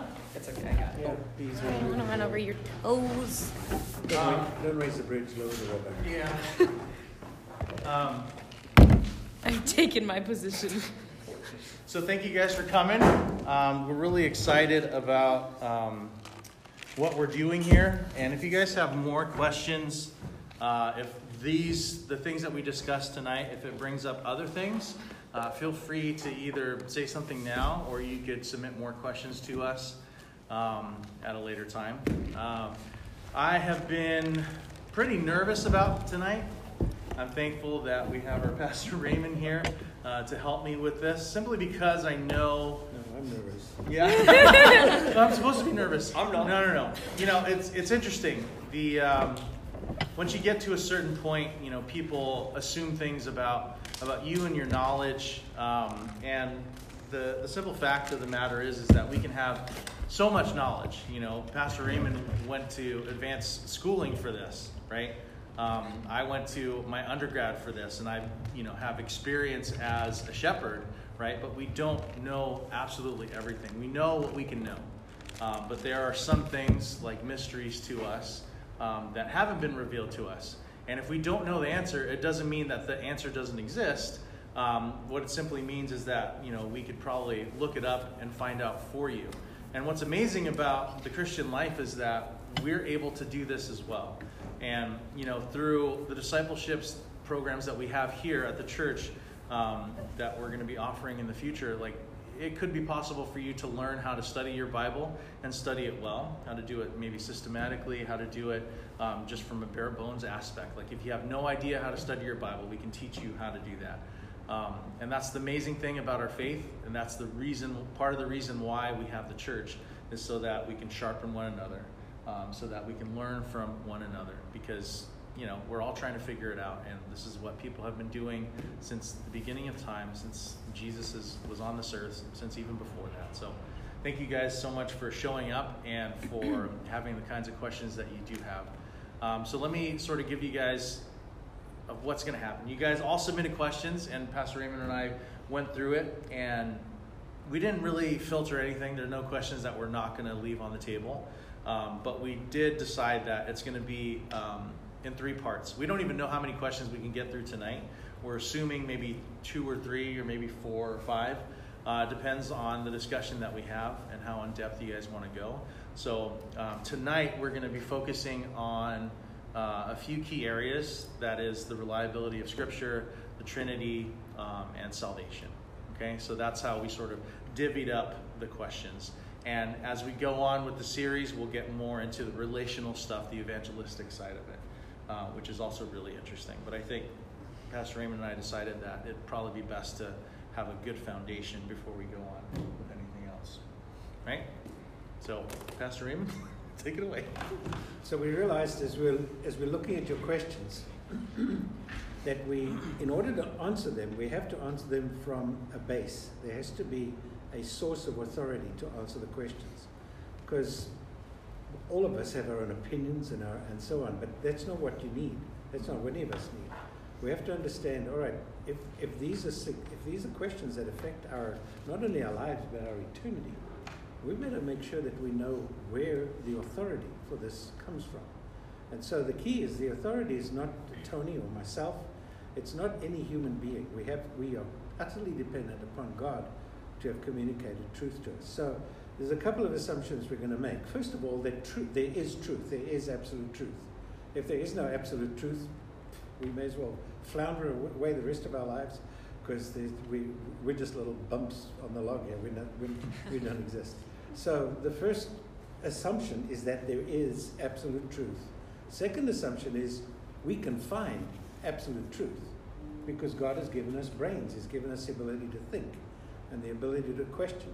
So on those assumptions, that will go forward and answer the questions.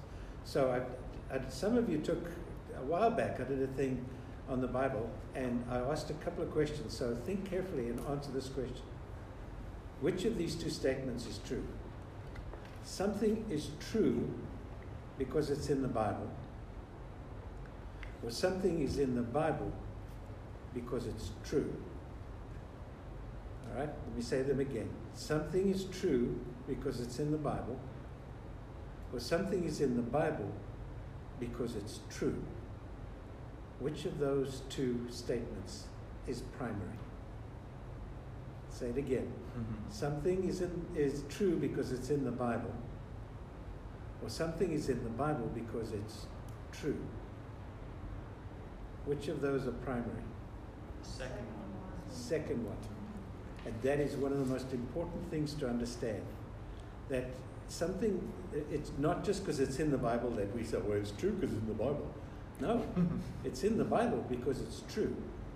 And God has assembled all of the data that we need in order to know Him during this period of life into the Bible. Now, so here's, I hope these work. I'll get some. Whiteboard drawings for 2. Pardon? Okay, good. Here's red. Thank you, no.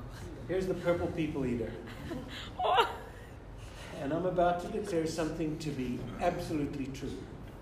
Well, there's no way I could declare something to be absolutely true. I don't even understand myself. Quite honestly, there's things I do and I think, where in the world did that come from? Why do you do that? For example, I used to notice that I walked out into the sun and I would sneeze. And I thought, how weird is that? Why do I sneeze when I walk into the sun? And so I actually used it as illustration one day in a sermon in Philadelphia, and I said, I've got this weird thing. I walk into the sun and I sneeze. How stupid is that? I don't understand. And a physician came up to me afterwards and he said, I'll explain it. He said, you have overlarge pupils, don't you? I said, yeah. He said, when you walk into the sun, your eyes contract, need to contract quickly, otherwise you'll do damage to your eyes. And so God built a mechanism into you that causes you to sneeze, and when you sneeze, it contracts your pupils and protects your eyes. It's like, how cool is that? And some of you may have experienced the same thing. How weird is that? Okay, so if I say I'm going to tell you something is absolutely true, that's ridiculous, Raymond. You didn't even know why you sneezed. Okay? I can't declare something to be absolutely true. No human being can. Even if he's a pope. Okay? No human being can. The popes in the past made these big statements, which were wrong and were proven to be wrong. No human being can say this is absolute truth because we're limited creatures. If there's a God and if there's absolute truth, God has to communicate that absolute truth to us because there's no way we could know it otherwise. So, next assumption. God wants us to know Him and wants us to know the truth. So if God wants us to know the truth, He wants us to know Him, He's going to have to communicate it to us in a means that we can actually connect and think and see our way through. And the Bible teaches us that there are 2 ways that God has communicated, 3 actually. One is in nature, where he declares his existence in nature, and we can see that. You look at a tiny baby and you've got to go, there's got to be a God that made this. Look at a puppy or a kitten. I mean, it's just like, wow, God made this, okay? Our own conscience tells us that there's something beyond us. There's no culture on earth that doesn't have a religion. Every culture develops religion. Every culture knows there's a spiritual world beyond the physical. And every culture has concepts of right and wrong. And every person has that inside of them. But God wanted us to have it in written form. And so he also then encapsulated all the truth we need to know in the Bible. I've missed one other way. What's the primary way God has communicated with us? The Holy Spirit. Okay? Yeah. Jesus and the Spirit. We'll come back to that in a while. Okay?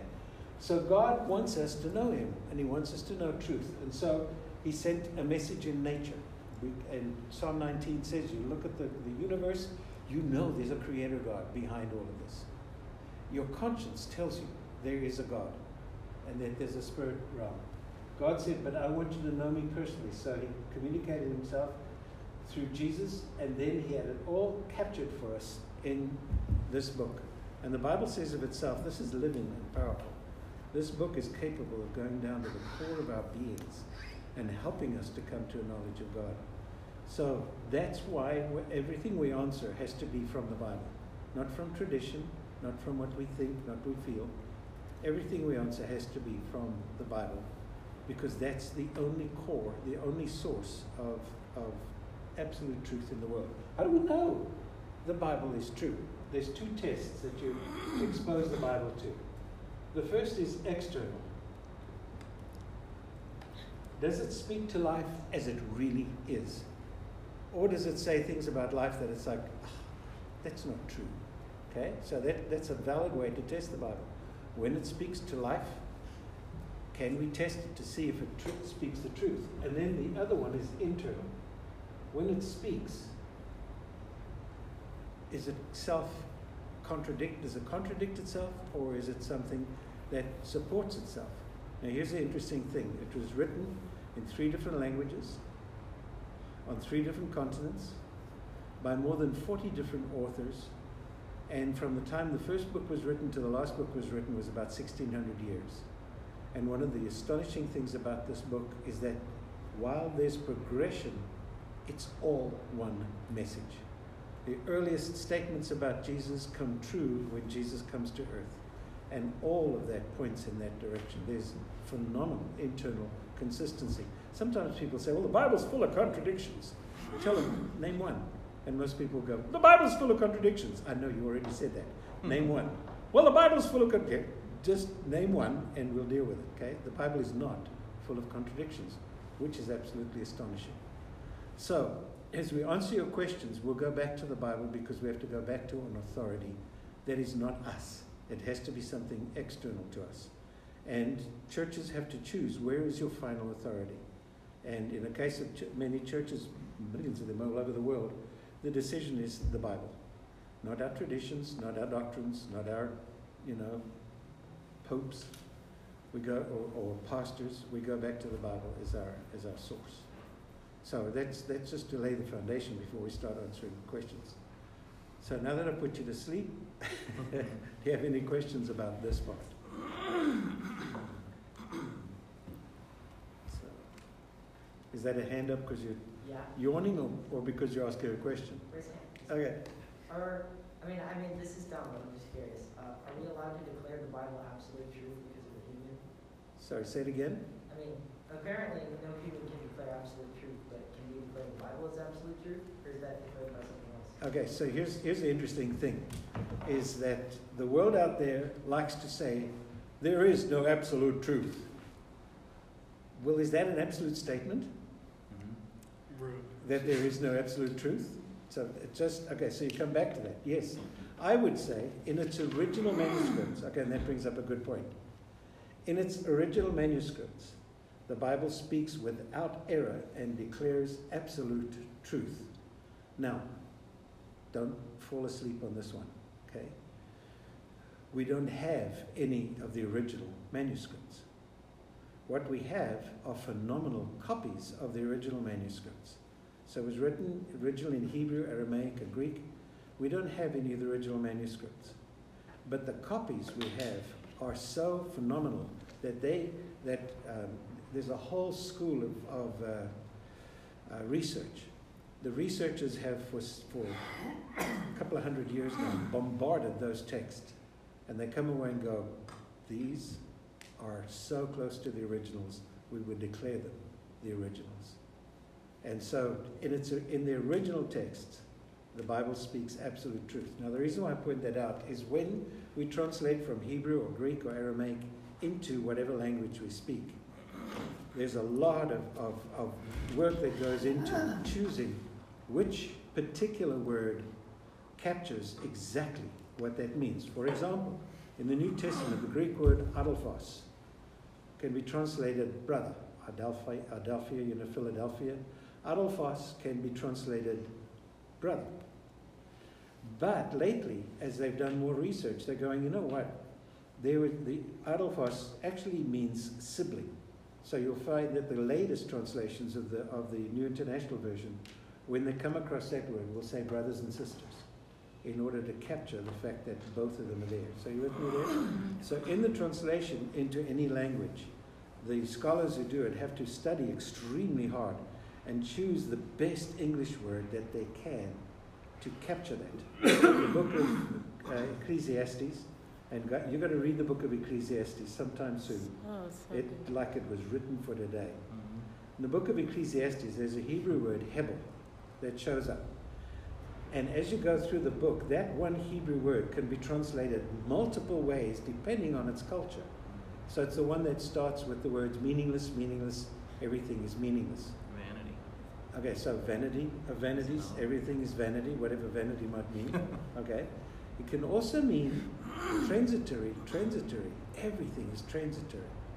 And in a sense, in those first couple of chapters, that's probably the better translation. Yeah.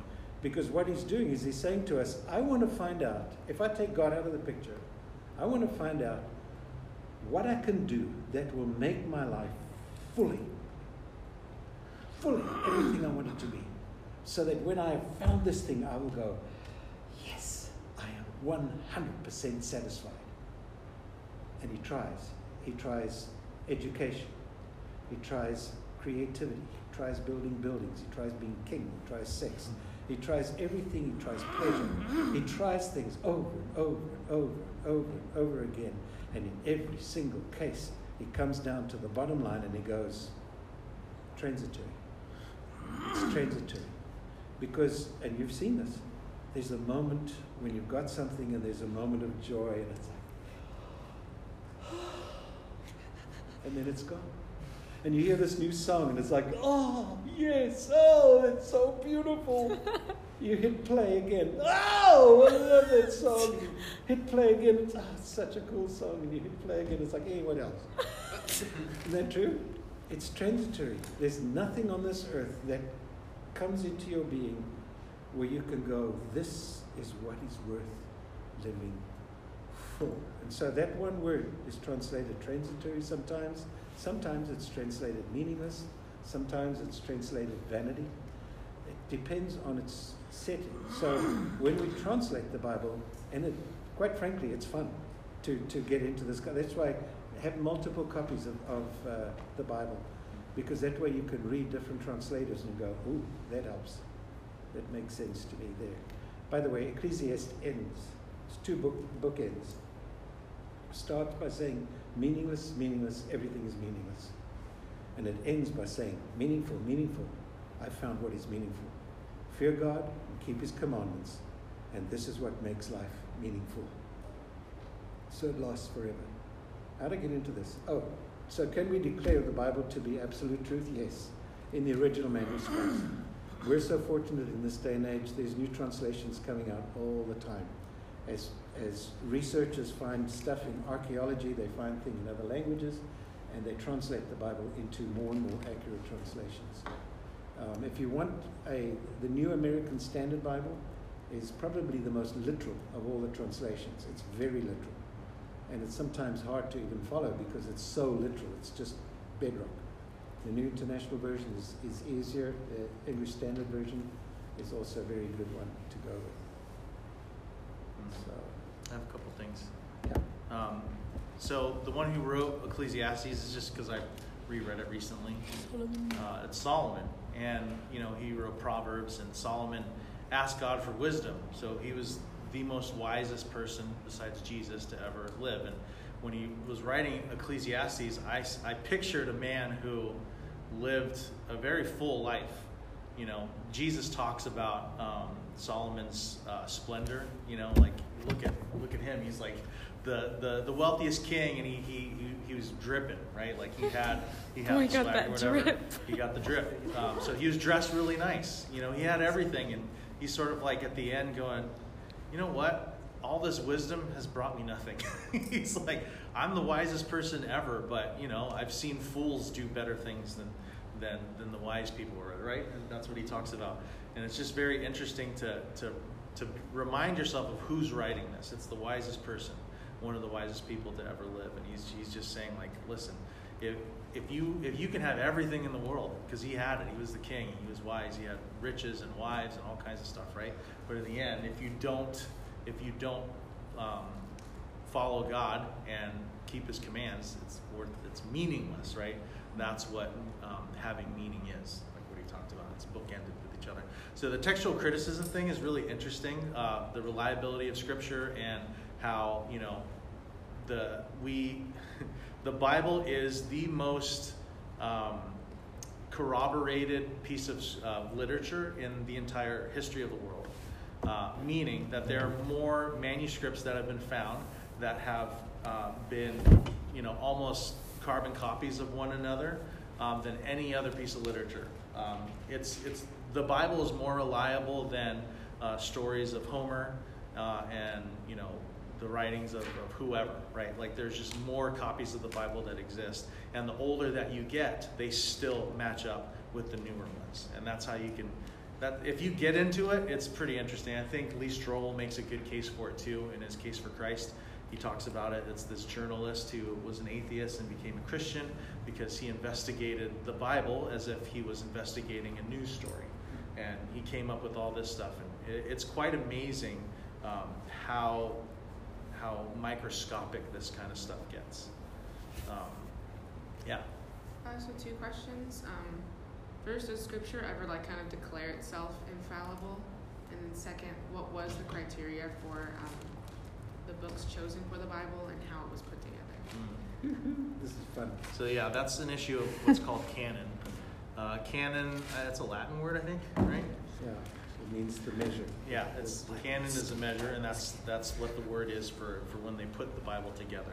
So they had a measure of what is of God, and they put it through this filter, I guess you could say. That's a good question. So does the Bible claim that kind of errancy? Psalm 19 says this, and there are other passages, but this one pulls it together. The law of the Lord, and that's referring first to the first 5 books of the Bible, but then it came to refer to the whole Old Testament. So the law of the Lord is perfect, reviving the soul. The statutes of the Lord are trustworthy, making wise the simple. The precepts of the Lord are right, giving joy to the heart. The commandments of the Lord are radiant, giving light to the eyes. The fear of the Lord is pure, enduring forever. The ordinance of the Lord is sure and altogether righteous. So the Bible makes that statement about itself. Then how it was collected is that there was never a time when a group sat down, let's decide what goes in the Bible. Never. That never happened. What happened was that as the books were written and God's people began to read them, as they read them, they realized, wow, this is not just a book. God is speaking through this book. And so with the Jews, with the Old Testament books, they just literally collected themselves. Now, there were criteria. Who's the author? When was it written? Why was it written? And how does it fit? So there were tons of criteria, and I can give you more of the criteria. But the interesting thing is that the books collected themselves. Same thing happened with the New Testament. In the New Testament times, there were all kinds of writings that were circulating. But as some of them circulated, Matthew, Mark, Luke, John, Book of Acts, and Romans, and 1 Corinthians, as the churches read them, they went, oh my gosh, we want a copy. So they'd make a copy. And then they'd make a copy and send it on to another church, and that church would make a copy, and they'd make a copy of the copy, and the copy, and that's how it happened. So that the New Testament pretty much assembled itself. By about the 2nd century, it had settled into a collected group. There's stories told that there was conferences held where they decided, no, we're not going to include that book, we're not going to include that book. That never happened. All that happened with the conferences was that they came together and went, oh my gosh, we agree. There were 2 books that gave them trouble. The book of Hebrews was a hard one for them to wrestle with, and I think 1 Peter, which you guys are doing Sunday night, was also those were 2 books where they had to study and they had to debate. But again, there was no single organization that did this originally. It was just spontaneous that it grew. And in a sense, that's nice because the Bible grew organically. It wasn't that a group of people sat down and said, let's write a Bible. They couldn't have. 1,600 years spread them out. So I've got the actual details for, if you want them, for how the canon was assembled. And it's a fascinating study. What's so amazing is just that they agreed, yeah, this is the Word of God. So there were other writings that didn't get copied because they read them and went, this is interesting, but yeah. But they didn't get copied that often. So all you end up with is little fragments of some of those passages. The interesting thing about the Old Testament scriptures was that a little shepherd boy threw a rock into a cave in Qumran, in the southern part of Israel. And when they went down inside, they found these massive pitchers, old water pitchers that had manuscripts stuffed inside of them and then sealed. And because they were in the desert, they'd survived for 1,000 years after they were put in there. So when they took those out and unrolled those scrolls, they had to be unrolled really carefully. When they unrolled them and compared them to the ones that we have today, these were 1,000 years older than the ones we had, and they were identical. That's how careful the Jews were in copying their scriptures. And I've seen one of those scrolls. The whole scroll? Yeah, Isaiah. Wow. They have the scroll of Isaiah unrolled in the Dome of the Rock in Israel. But what's weird is I'd already learned Hebrew, and I walked around going, how did you guys figure this out? Just because the Hebrew we read is printed, and it's like, oh, that's cool. It has That's crazy. syntax and all kinds of stuff, right? Yeah, they didn't know. Those. No, the ones, how you can read it. Yeah, these do, yeah. The ones we read have little marks to tell you what the vowels were, but originally they didn't have vowels. They had no, imagine reading a book with no spaces. Yeah. Oh. And no consonants. No vowels. No vowels. Had no vowels, all consonants. And no separation between the words. Exactly. No spaces. It's so that they can get it all in a scroll, because paper was very valuable, right? Yeah. Yeah. Sure. So they needed to make sure that Yeah, it it's fit just gonna and look they like. did it right. Why didn't they just type it? Huh? Why didn't they just type it? Why didn't they just type it? Send me an email. If it's important, send an email. Just fax it. Have you ever thought of how cool it'd be to be transported back in time Oh my gosh. with your iPhone. working, you know? Like, and I gotta sit take a up photo and- of Run this. out of It's like, battery. Battery would die. That'd be my luck. I'd get Right. all the way back there, the battery would die. Oh, shoot. Okay. Yeah, the issue of canon is very interesting too.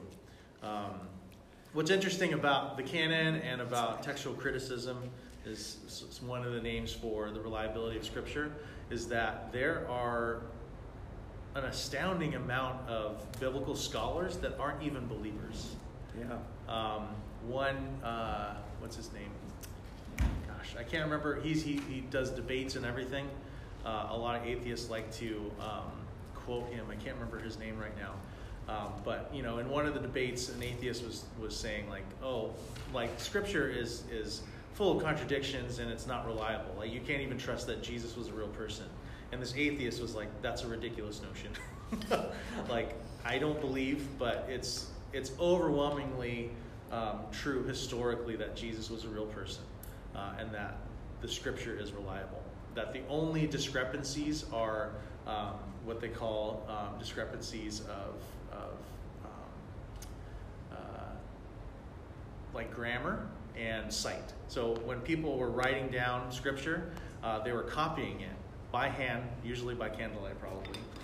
That was their whole job, is just to copy and make sure. And, you know, there's this notion that, oh, the monks, you know, added in stuff or took away stuff. That's just not true. Especially evidenced with the Dead Sea Scrolls. Like, it was older, way older, centuries older than the oldest thing that we had, and it lined up. And it's like, you know, what Pastor Raymond said, that Scripture is infallible in its original autograph. What that means is that, you know, Scripture says that it's God-breathed. That 2 Peter talks about how it says, "For no prophecy was ever produced by the will of man, but men spoke from God as they were carried along by the Holy Spirit." Scripture was written in the same way. It was all by the power of the Holy Spirit.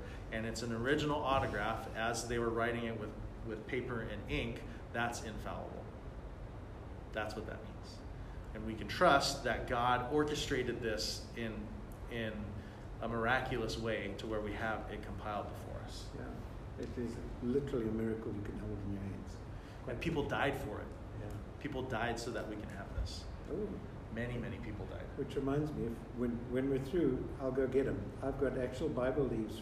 I've got an actual Bible leaf from the very first ever English translation of the Bible. What? And he died for doing it.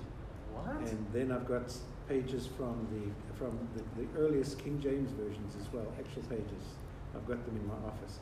The Tyndale New Testament was the first English translation, and he was martyred.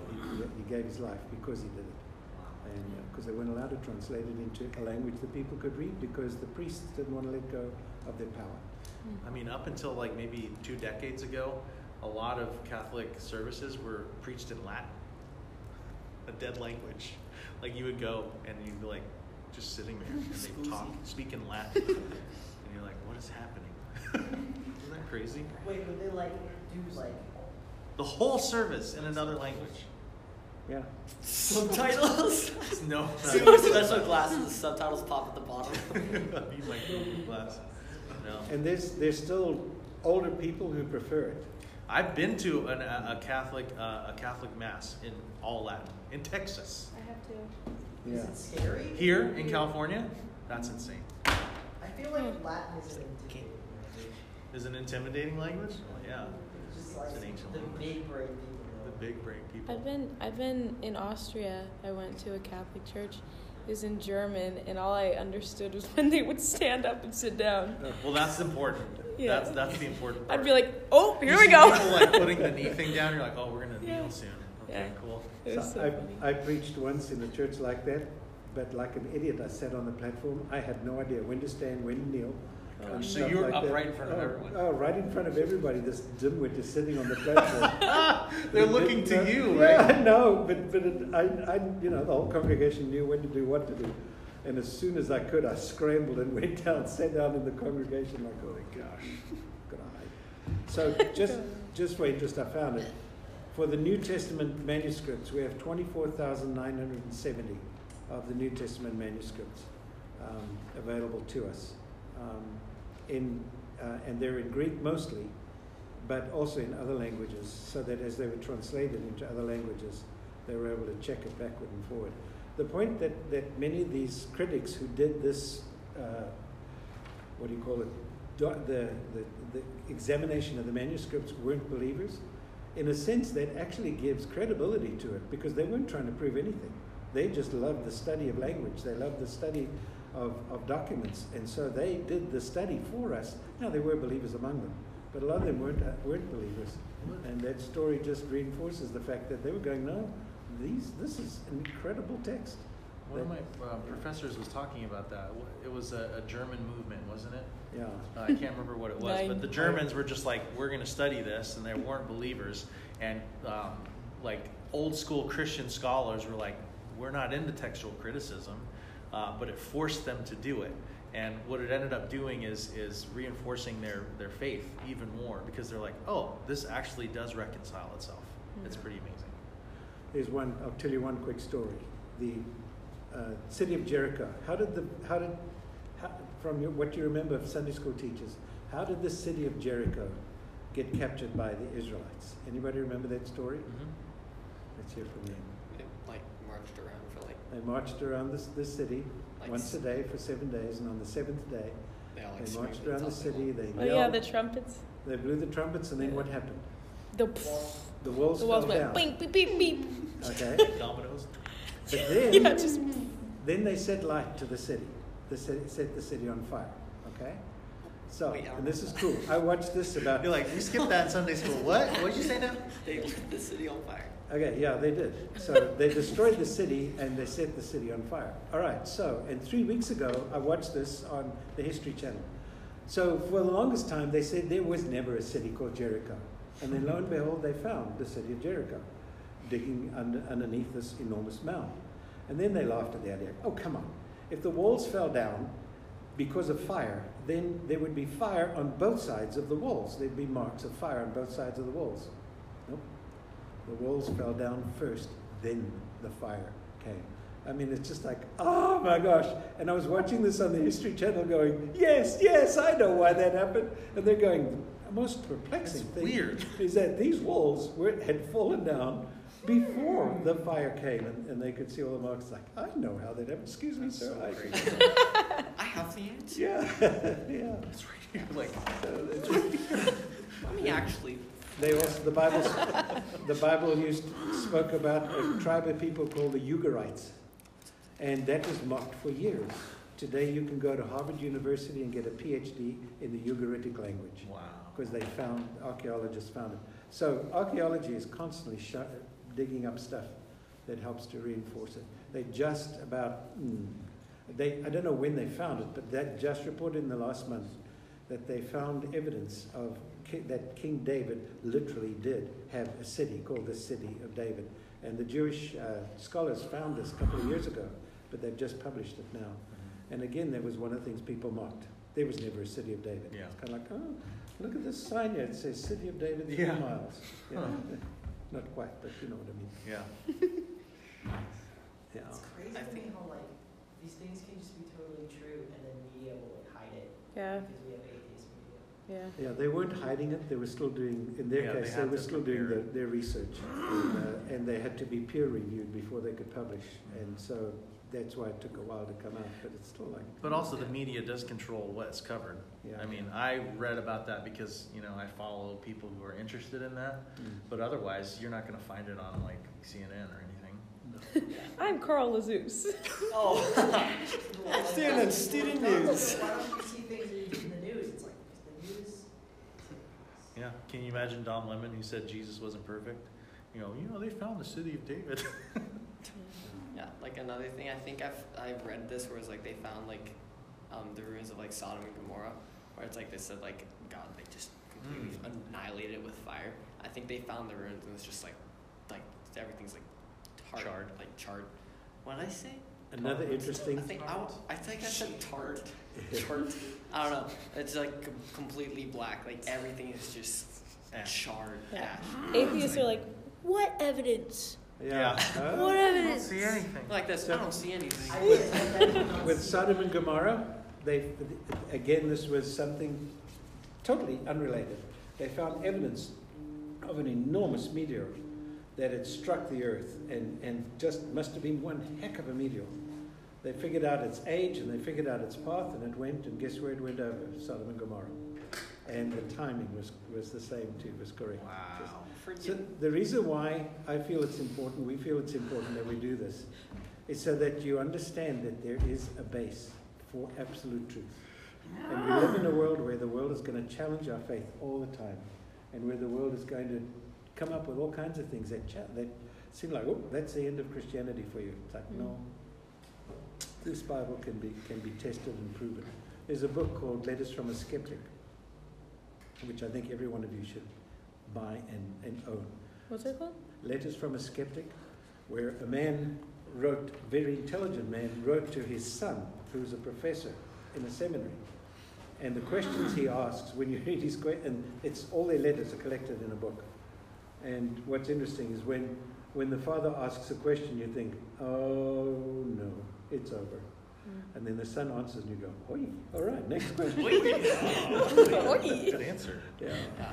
Yeah, that's Great another book. good boy. I worked at a church up in the Bay Area, and it was very challenging to work there. Bay Area is very just not like here. I'll leave it at that. And we did confirmation classes for 8th graders, and confirmation for them is like, we go through the doctrines of the church, and then you confirm that you believe them, and then you can get baptized. It was a non-denominational church, but they had a lot of different things that were denominational, like Presbyterian, so they had confirmation. It's like Catholic confirmation sort of thing, where you learn stuff and then you say, yes, I believe that, and then you're allowed to be baptized and be part of the church. And I remember like my first class that I went in, my boss Scott was the pastor, and he like taught everything like really well, taught it from the Bible, but it was very sly, and I think it's part of the danger of thinking that truth can't be found in Scripture. Because though he was teaching the Bible, the conclusions that the kids were coming to were okay with him. They were saying, like when they would write their letter to say they confirm stuff, they're like, yes, I believe that Jesus died for my sins. And however, I don't believe that there was an actual flood.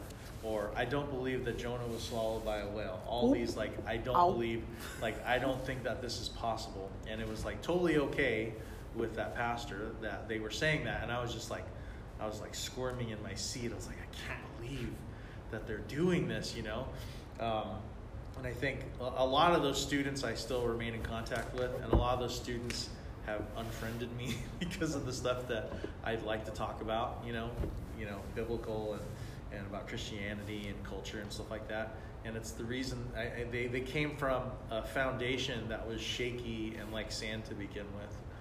So anything that questions their loose foundation, they sort of just reject. So it's very important that we have a solid foundation. Yeah. I think like another thing that like kind of supports like that, like it going along with like the absolute truth thing like that, because I read this a while ago. It was John 1. It's like verse 3.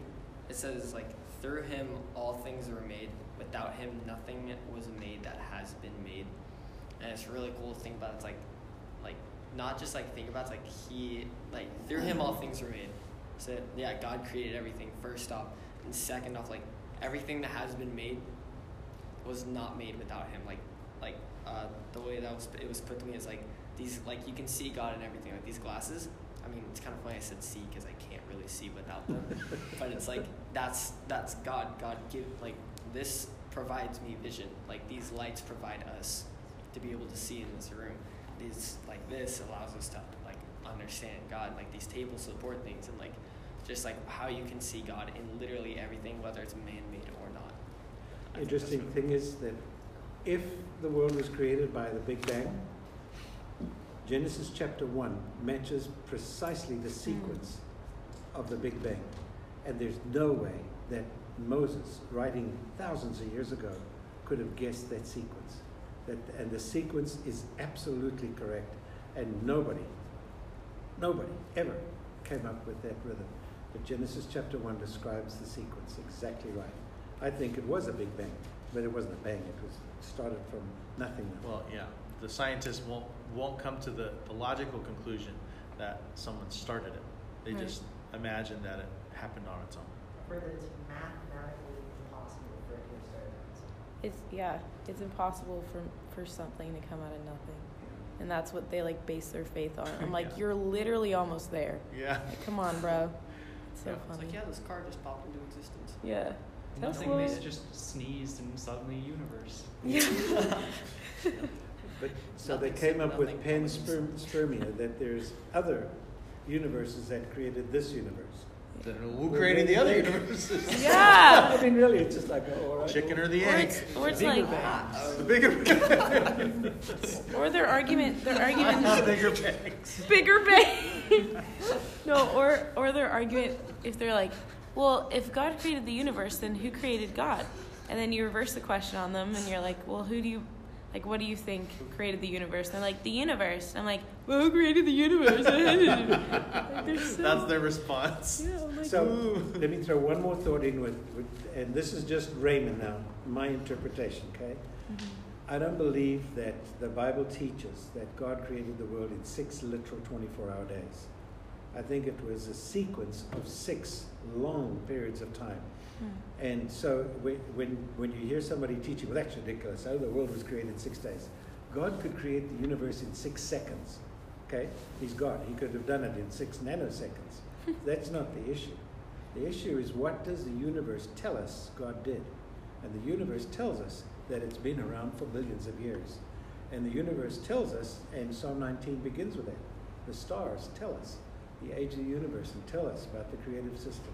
So when you're challenged with that, you don't have to believe that God created the world in 6 literal 24-hour days. There were 6 sequences, and the sequences absolutely matches the Big Bang theory beautifully. But it was a long era. I think there were long periods of time. I have no problem with the fact that God could do it in 6 literal days or 6 seconds. That's not the issue. It's how did he do it? And the universe tells us that there was a long process involved. And so be aware that there is that model, and if any of you ever need it, I've got phenomenal books on this where real, literal scientists have tracked this. Actual scientists, yeah. Sorry. I was just gonna say also, kind of like adding on to that, like, isn't it like, I think I read something that like the number 40 was just sort of a metaphorical language for a really long time within Hebrew culture. It was just like 40 is just this really big number, and they use it to be like a really, really, really long time. It was just sort of like metaphorical language for that. It's like another thing. Well, just sort 40 in Hebrew, like numerology, it signifies change. I went through that in one of my sermons, like a few months ago, about like Jesus, 40 days and 40 nights, the flood, Israel in the desert for 40 years. God wanted to change them. A whole generation passed before they were able to see the promised land. Like, yeah, Jewish numerology is really interesting. And this may shock you, but I'm only 40 years old. You're changing. I am in here. Yeah. Yeah, seriously. I think I don't know the context, not the context, but like I forgot where I read this, but I think it's like in the Hebrew language, I think how we have the translation of day, I think their word for that, I guess, is like period of time. So like you said, it's like there's like 7 period on the 7th period of time he rested, like on this day. Yeah, I think it's like a snare of Satan to get caught up in that, and to it's like the tiny things. to get lost in the details and forget like what Raymond was saying. Like that doesn't matter. Yeah. Like, I mean, it matters somewhat, but it's inconsequential. It's like how he did it, not we need to know. Like I think that if I got to heaven and I asked God, I need you to tell me now.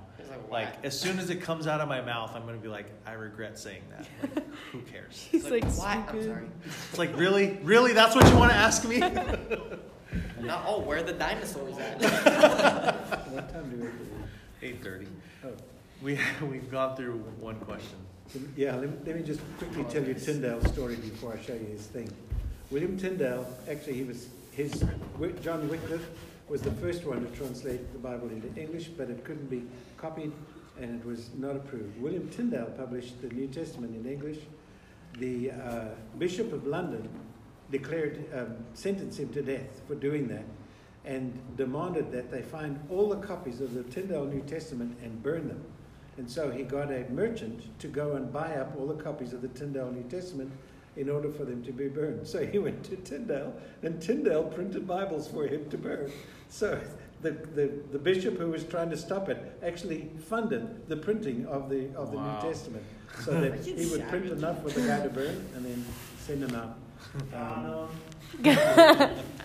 Tyndale himself was strangled and his body was burned at the stake in 1536. His last words were a prayer that the king's eyes would be opened. 3 years later, that prayer was answered when Henry VIII ordered the publication of the Great Bible in English. Isn't that cool? That's good thing, yeah. We were talking about that today, just about thinking about world history and how it's clear that God's hand intervened so many times in world history. And like I can't tell you how many times I felt uncomfortable in terms of like some of the stuff that our church would like to do, like on 4th of July, they're like, we need to, sing whatever. And I'm like, oh, We're here to worship God. But there is something to say about how God has shown favor to us as a people, as a country, as a collection of people. It's good not to focus on that, but it's also good to be thankful. I'm sure Israel was thankful for all the blessings that was bestowed upon them. So I don't know why I thought of that. Okay, anything more? Do you want to? Does that completely put you to sleep? No, that's No. freaking awesome. So the next question that we can get through is something that we can't do in 14 minutes, but I'll try. Unless you go super speed. Super speed. No, so the question... No way! The question was, it's relating with the Trinity, okay? And the question was, why do some people say I'm building my relationship with God and I'm building my relationship with Jesus? If Jesus is the Son of God, why wouldn't you want to build your relationship with God if he's higher in power? Or is there even a difference? And I thought that was a fantastic question because it touches on something very complicated, which is the Trinity. And I don't want to say the hierarchy within, right? Because there is an explanation for the Trinity. If you're unaware of what the Trinity is, it's the doctrine that God is three in one, right? There's God the Father, God the Son, and the Holy Spirit. And all three of them are God, but they are three different persons. Yes. So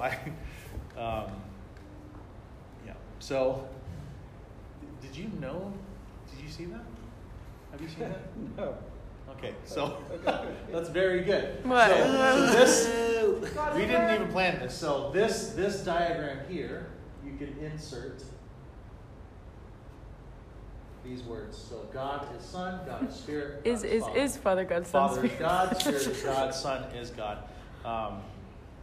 And then you could also say that Father is not, and correct me if you disagree. Yeah, No, you can also say Father is not, and so on and so forth. So Son isn't Spirit, Father isn't Spirit, and Son isn't Father, and Spirit isn't Father, etc. And now you understand it? Yeah, So now let's you go. know it. Class dismissed. Gosh, so the Trinity is like we have to we have to come at it with the understanding that we as fallen, fallible humans, meaning we have many flaws, and we are limited in our knowledge. We are trying to understand a God that is perfect and infallible and infinite. Like, we are finite beings, and we're trying to understand an infinite thing, right? So just that alone causes some problems. Where it's like a trash can trying to understand, its maker. I don't know why I use that analogy. In this scenario, we are the trash can, and we're trying to understand its maker. Now That's being too generous. Hey, Okay. So the question that was posed is, why would you say you want to have a relationship with Jesus when if Jesus is the Son of God? Like, why would you want to build a relationship with Jesus if God is higher in power? I don't, and Raymond, go ahead and interject here, but I don't think that there is a hierarchy in the way that we think of a hierarchy, right? Like, when Jesus was on earth, he did the will of his Father, and the Holy Spirit is what enables us to do the will of God, us personally, right? So there's not like a hierarchy of like, oh, you should focus only on your relationship with Jesus, right? Or you should only focus on your relationship with God the Father, or your relationship with the Holy Spirit. It's interesting that we sung that song, Holy Spirit. It's interesting because I've always had an issue with some of the words. I have issues with everything, but the words there, like Holy Spirit, you are welcomed here. You know, the whole idea of that is. He's already here. Yeah, exactly. Yeah. How dare you? He's like, fam, My I'm house. I'm here already. Yeah. He just opens the door. Like there's a Babylon Bee thing where it's like you know, the worship leader was asking for God's presence. Yeah. Everyone Yeah. died. Like everyone was burned up in the church today because the worship leader asked for God's presence.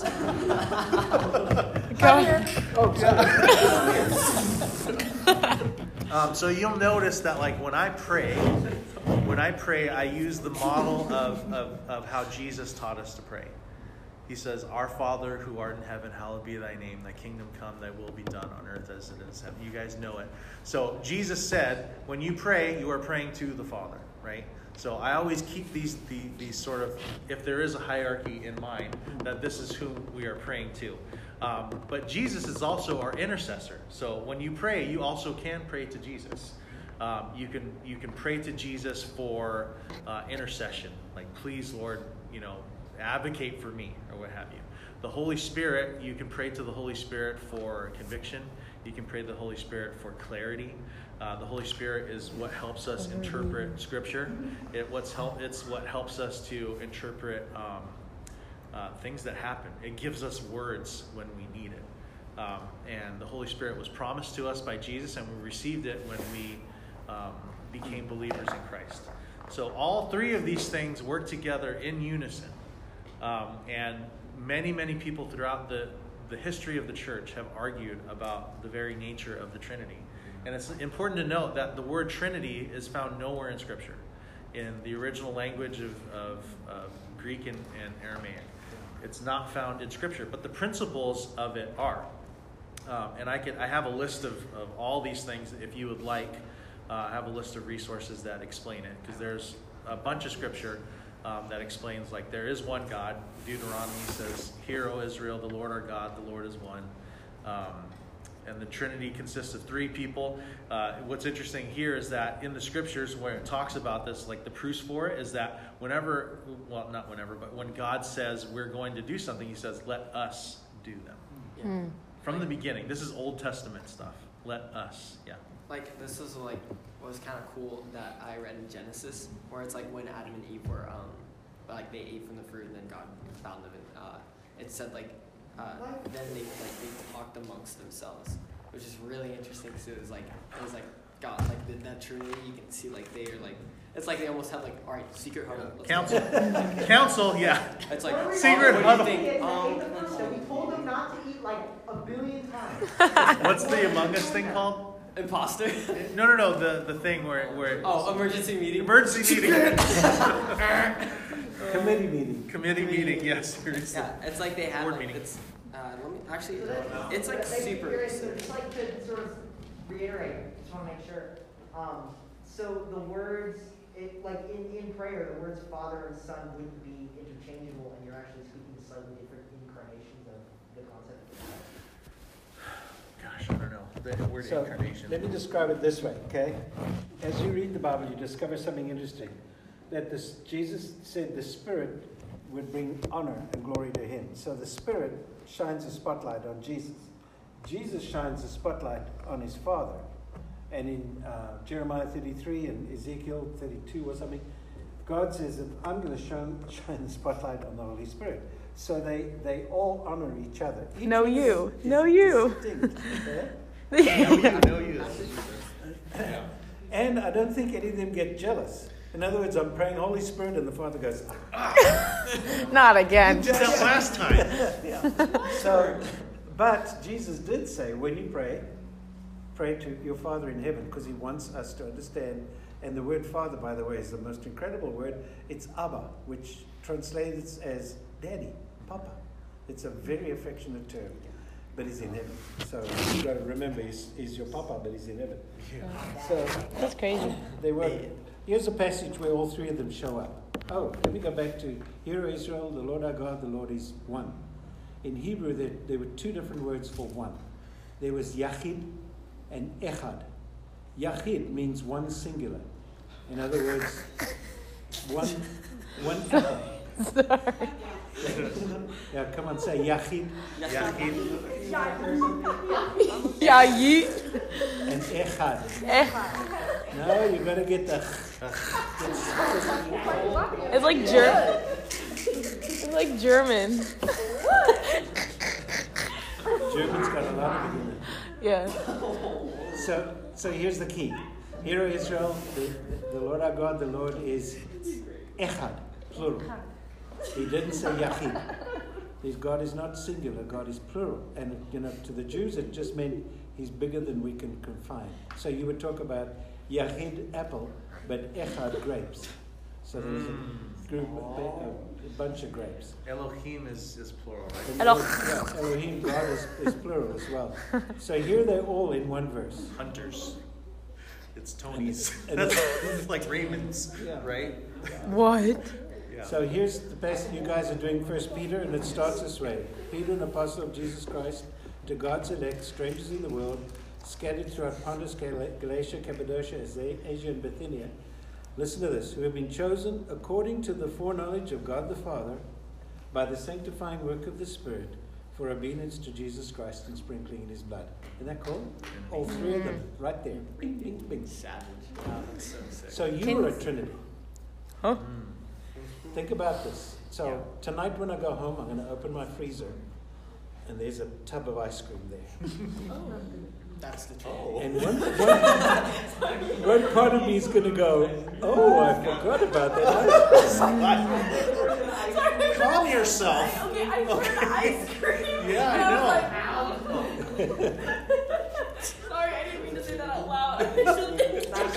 What? What'd you say? All right, listen up. Listen. This is important. This is important. Sorry. Well, no, but see, that's what'll happen. I'll look in there and I'll go, ice cream. And then a voice inside of me is going to go, you're already fat enough, Raymond. So there's a part of me that says, I want ice cream. And a part of me that says, no, you can't have ice cream. And then there'll be a third person that goes, oh, he can have some tonight. Okay? There's often that interplay inside of us where your intellect, your emotion, and your will are all at work. You're one person, but you have these three people. That's just an illustration. Okay? It's Something just a that- little way to help us. I learned this recently, and tell me what you think about this, but it talked about how, people say that the human is mind, body, spirit, right? Donut. Huh? Yeah, like a donut, right? So this is the body. We're all starving. We're all a donut. You're talking about me again. Oh, I thought you were actually trying to draw a donut. I was like, how? That was a bite out of the donut. So mind, and then Ow. right here, and then spirit, right? And before you become a believer, this is your sin nature. And what I think Scripture talks about is that we are body, the flesh, and then our mind is our soul, and then the spirit is what's inside. So we're body, soul, and spirit. So that's another way to think about it, that your soul, your mind, is also part of your conscience. It's what tells you that you shouldn't eat ice cream anymore. When you become a believer, your sin nature goes away, and now you have the Holy Spirit, which is actually inside of you. So the body can go away. That's what Jesus talks about. It's better for your body to be burned than your soul to burn it out forever, right? So body, soul, and spirit. I thought that was interesting. Okay, man, it's 8:30. I want to respect your guys' time. We got through 2 questions out of probably about 18, so We're making progress. we're making progress. That's not a zero. I thought this was really good discussion. I would encourage you guys to continue Sorry, I don't know what that was. to ask questions and to continue these conversations outside of here. This is one thing that I think we spend a lot of time together, and I think it'd be really cool to, it's cool to let loose sometimes, but it's also nice to have deep conversations. So I would encourage us to do that beyond just this. I want to thank Pastor Raymond for taking time out of his week seriously. You don't have to applaud. I love it. He really does love it. Really. He really does. But this man is here all the time, and just appreciate him. Show him some love, guys, and thank him. I'm going to go ahead and close up in prayer, and then we'll be dismissed tonight. One more thing. I know, like, I could say this from experience. Like, we've all heard like the continue like reading and stuff like that outside. It's not just like a random thing. It's like actually like this is what we have to like get to know God. And if you feel like passive in your relationship, or like you feel like, oh, it's not really going anywhere, it's like how much time have you spent like learning about God, and like how much time have you actually spent like praying with God and talking with Him? It's like it's not that you're doing anything wrong. It's just like that's literally how you get to know Him. Yeah, So, I don't have time to read my Bible. Yeah. It's like You got check plenty your of time to screen do time. other stuff. Yeah. It's like what about Among Us? Delete that app. Yeah. Oh. All right. Thank you guys so much. I love you all. Let's pray. Thank you. Good night. Loving Father, thank you, Lord, so much for this collection of people. I thank you so much for my friend and mentor, Pastor Raymond, for his wisdom and just the wealth of knowledge that he has. And I thank you, Lord, that he is constantly pursuing you. And I pray, Lord, that you would just bless him, Lord. I just thank him for his time, and I'm so thankful that he loves doing this. I pray, God, that you would bless each and every one of us, Lord. We thank you that we do have truth, Lord, on our side. And I pray, God, that we would seek that out in our lives, that we would attempt and try and make an actual concerted effort to spend time in your word so that we can understand your ways, Lord. Father, please bless us as we go out tonight. In Jesus' name, amen. Amen. That's a wrap. That's a wrap. Record the whole thing too.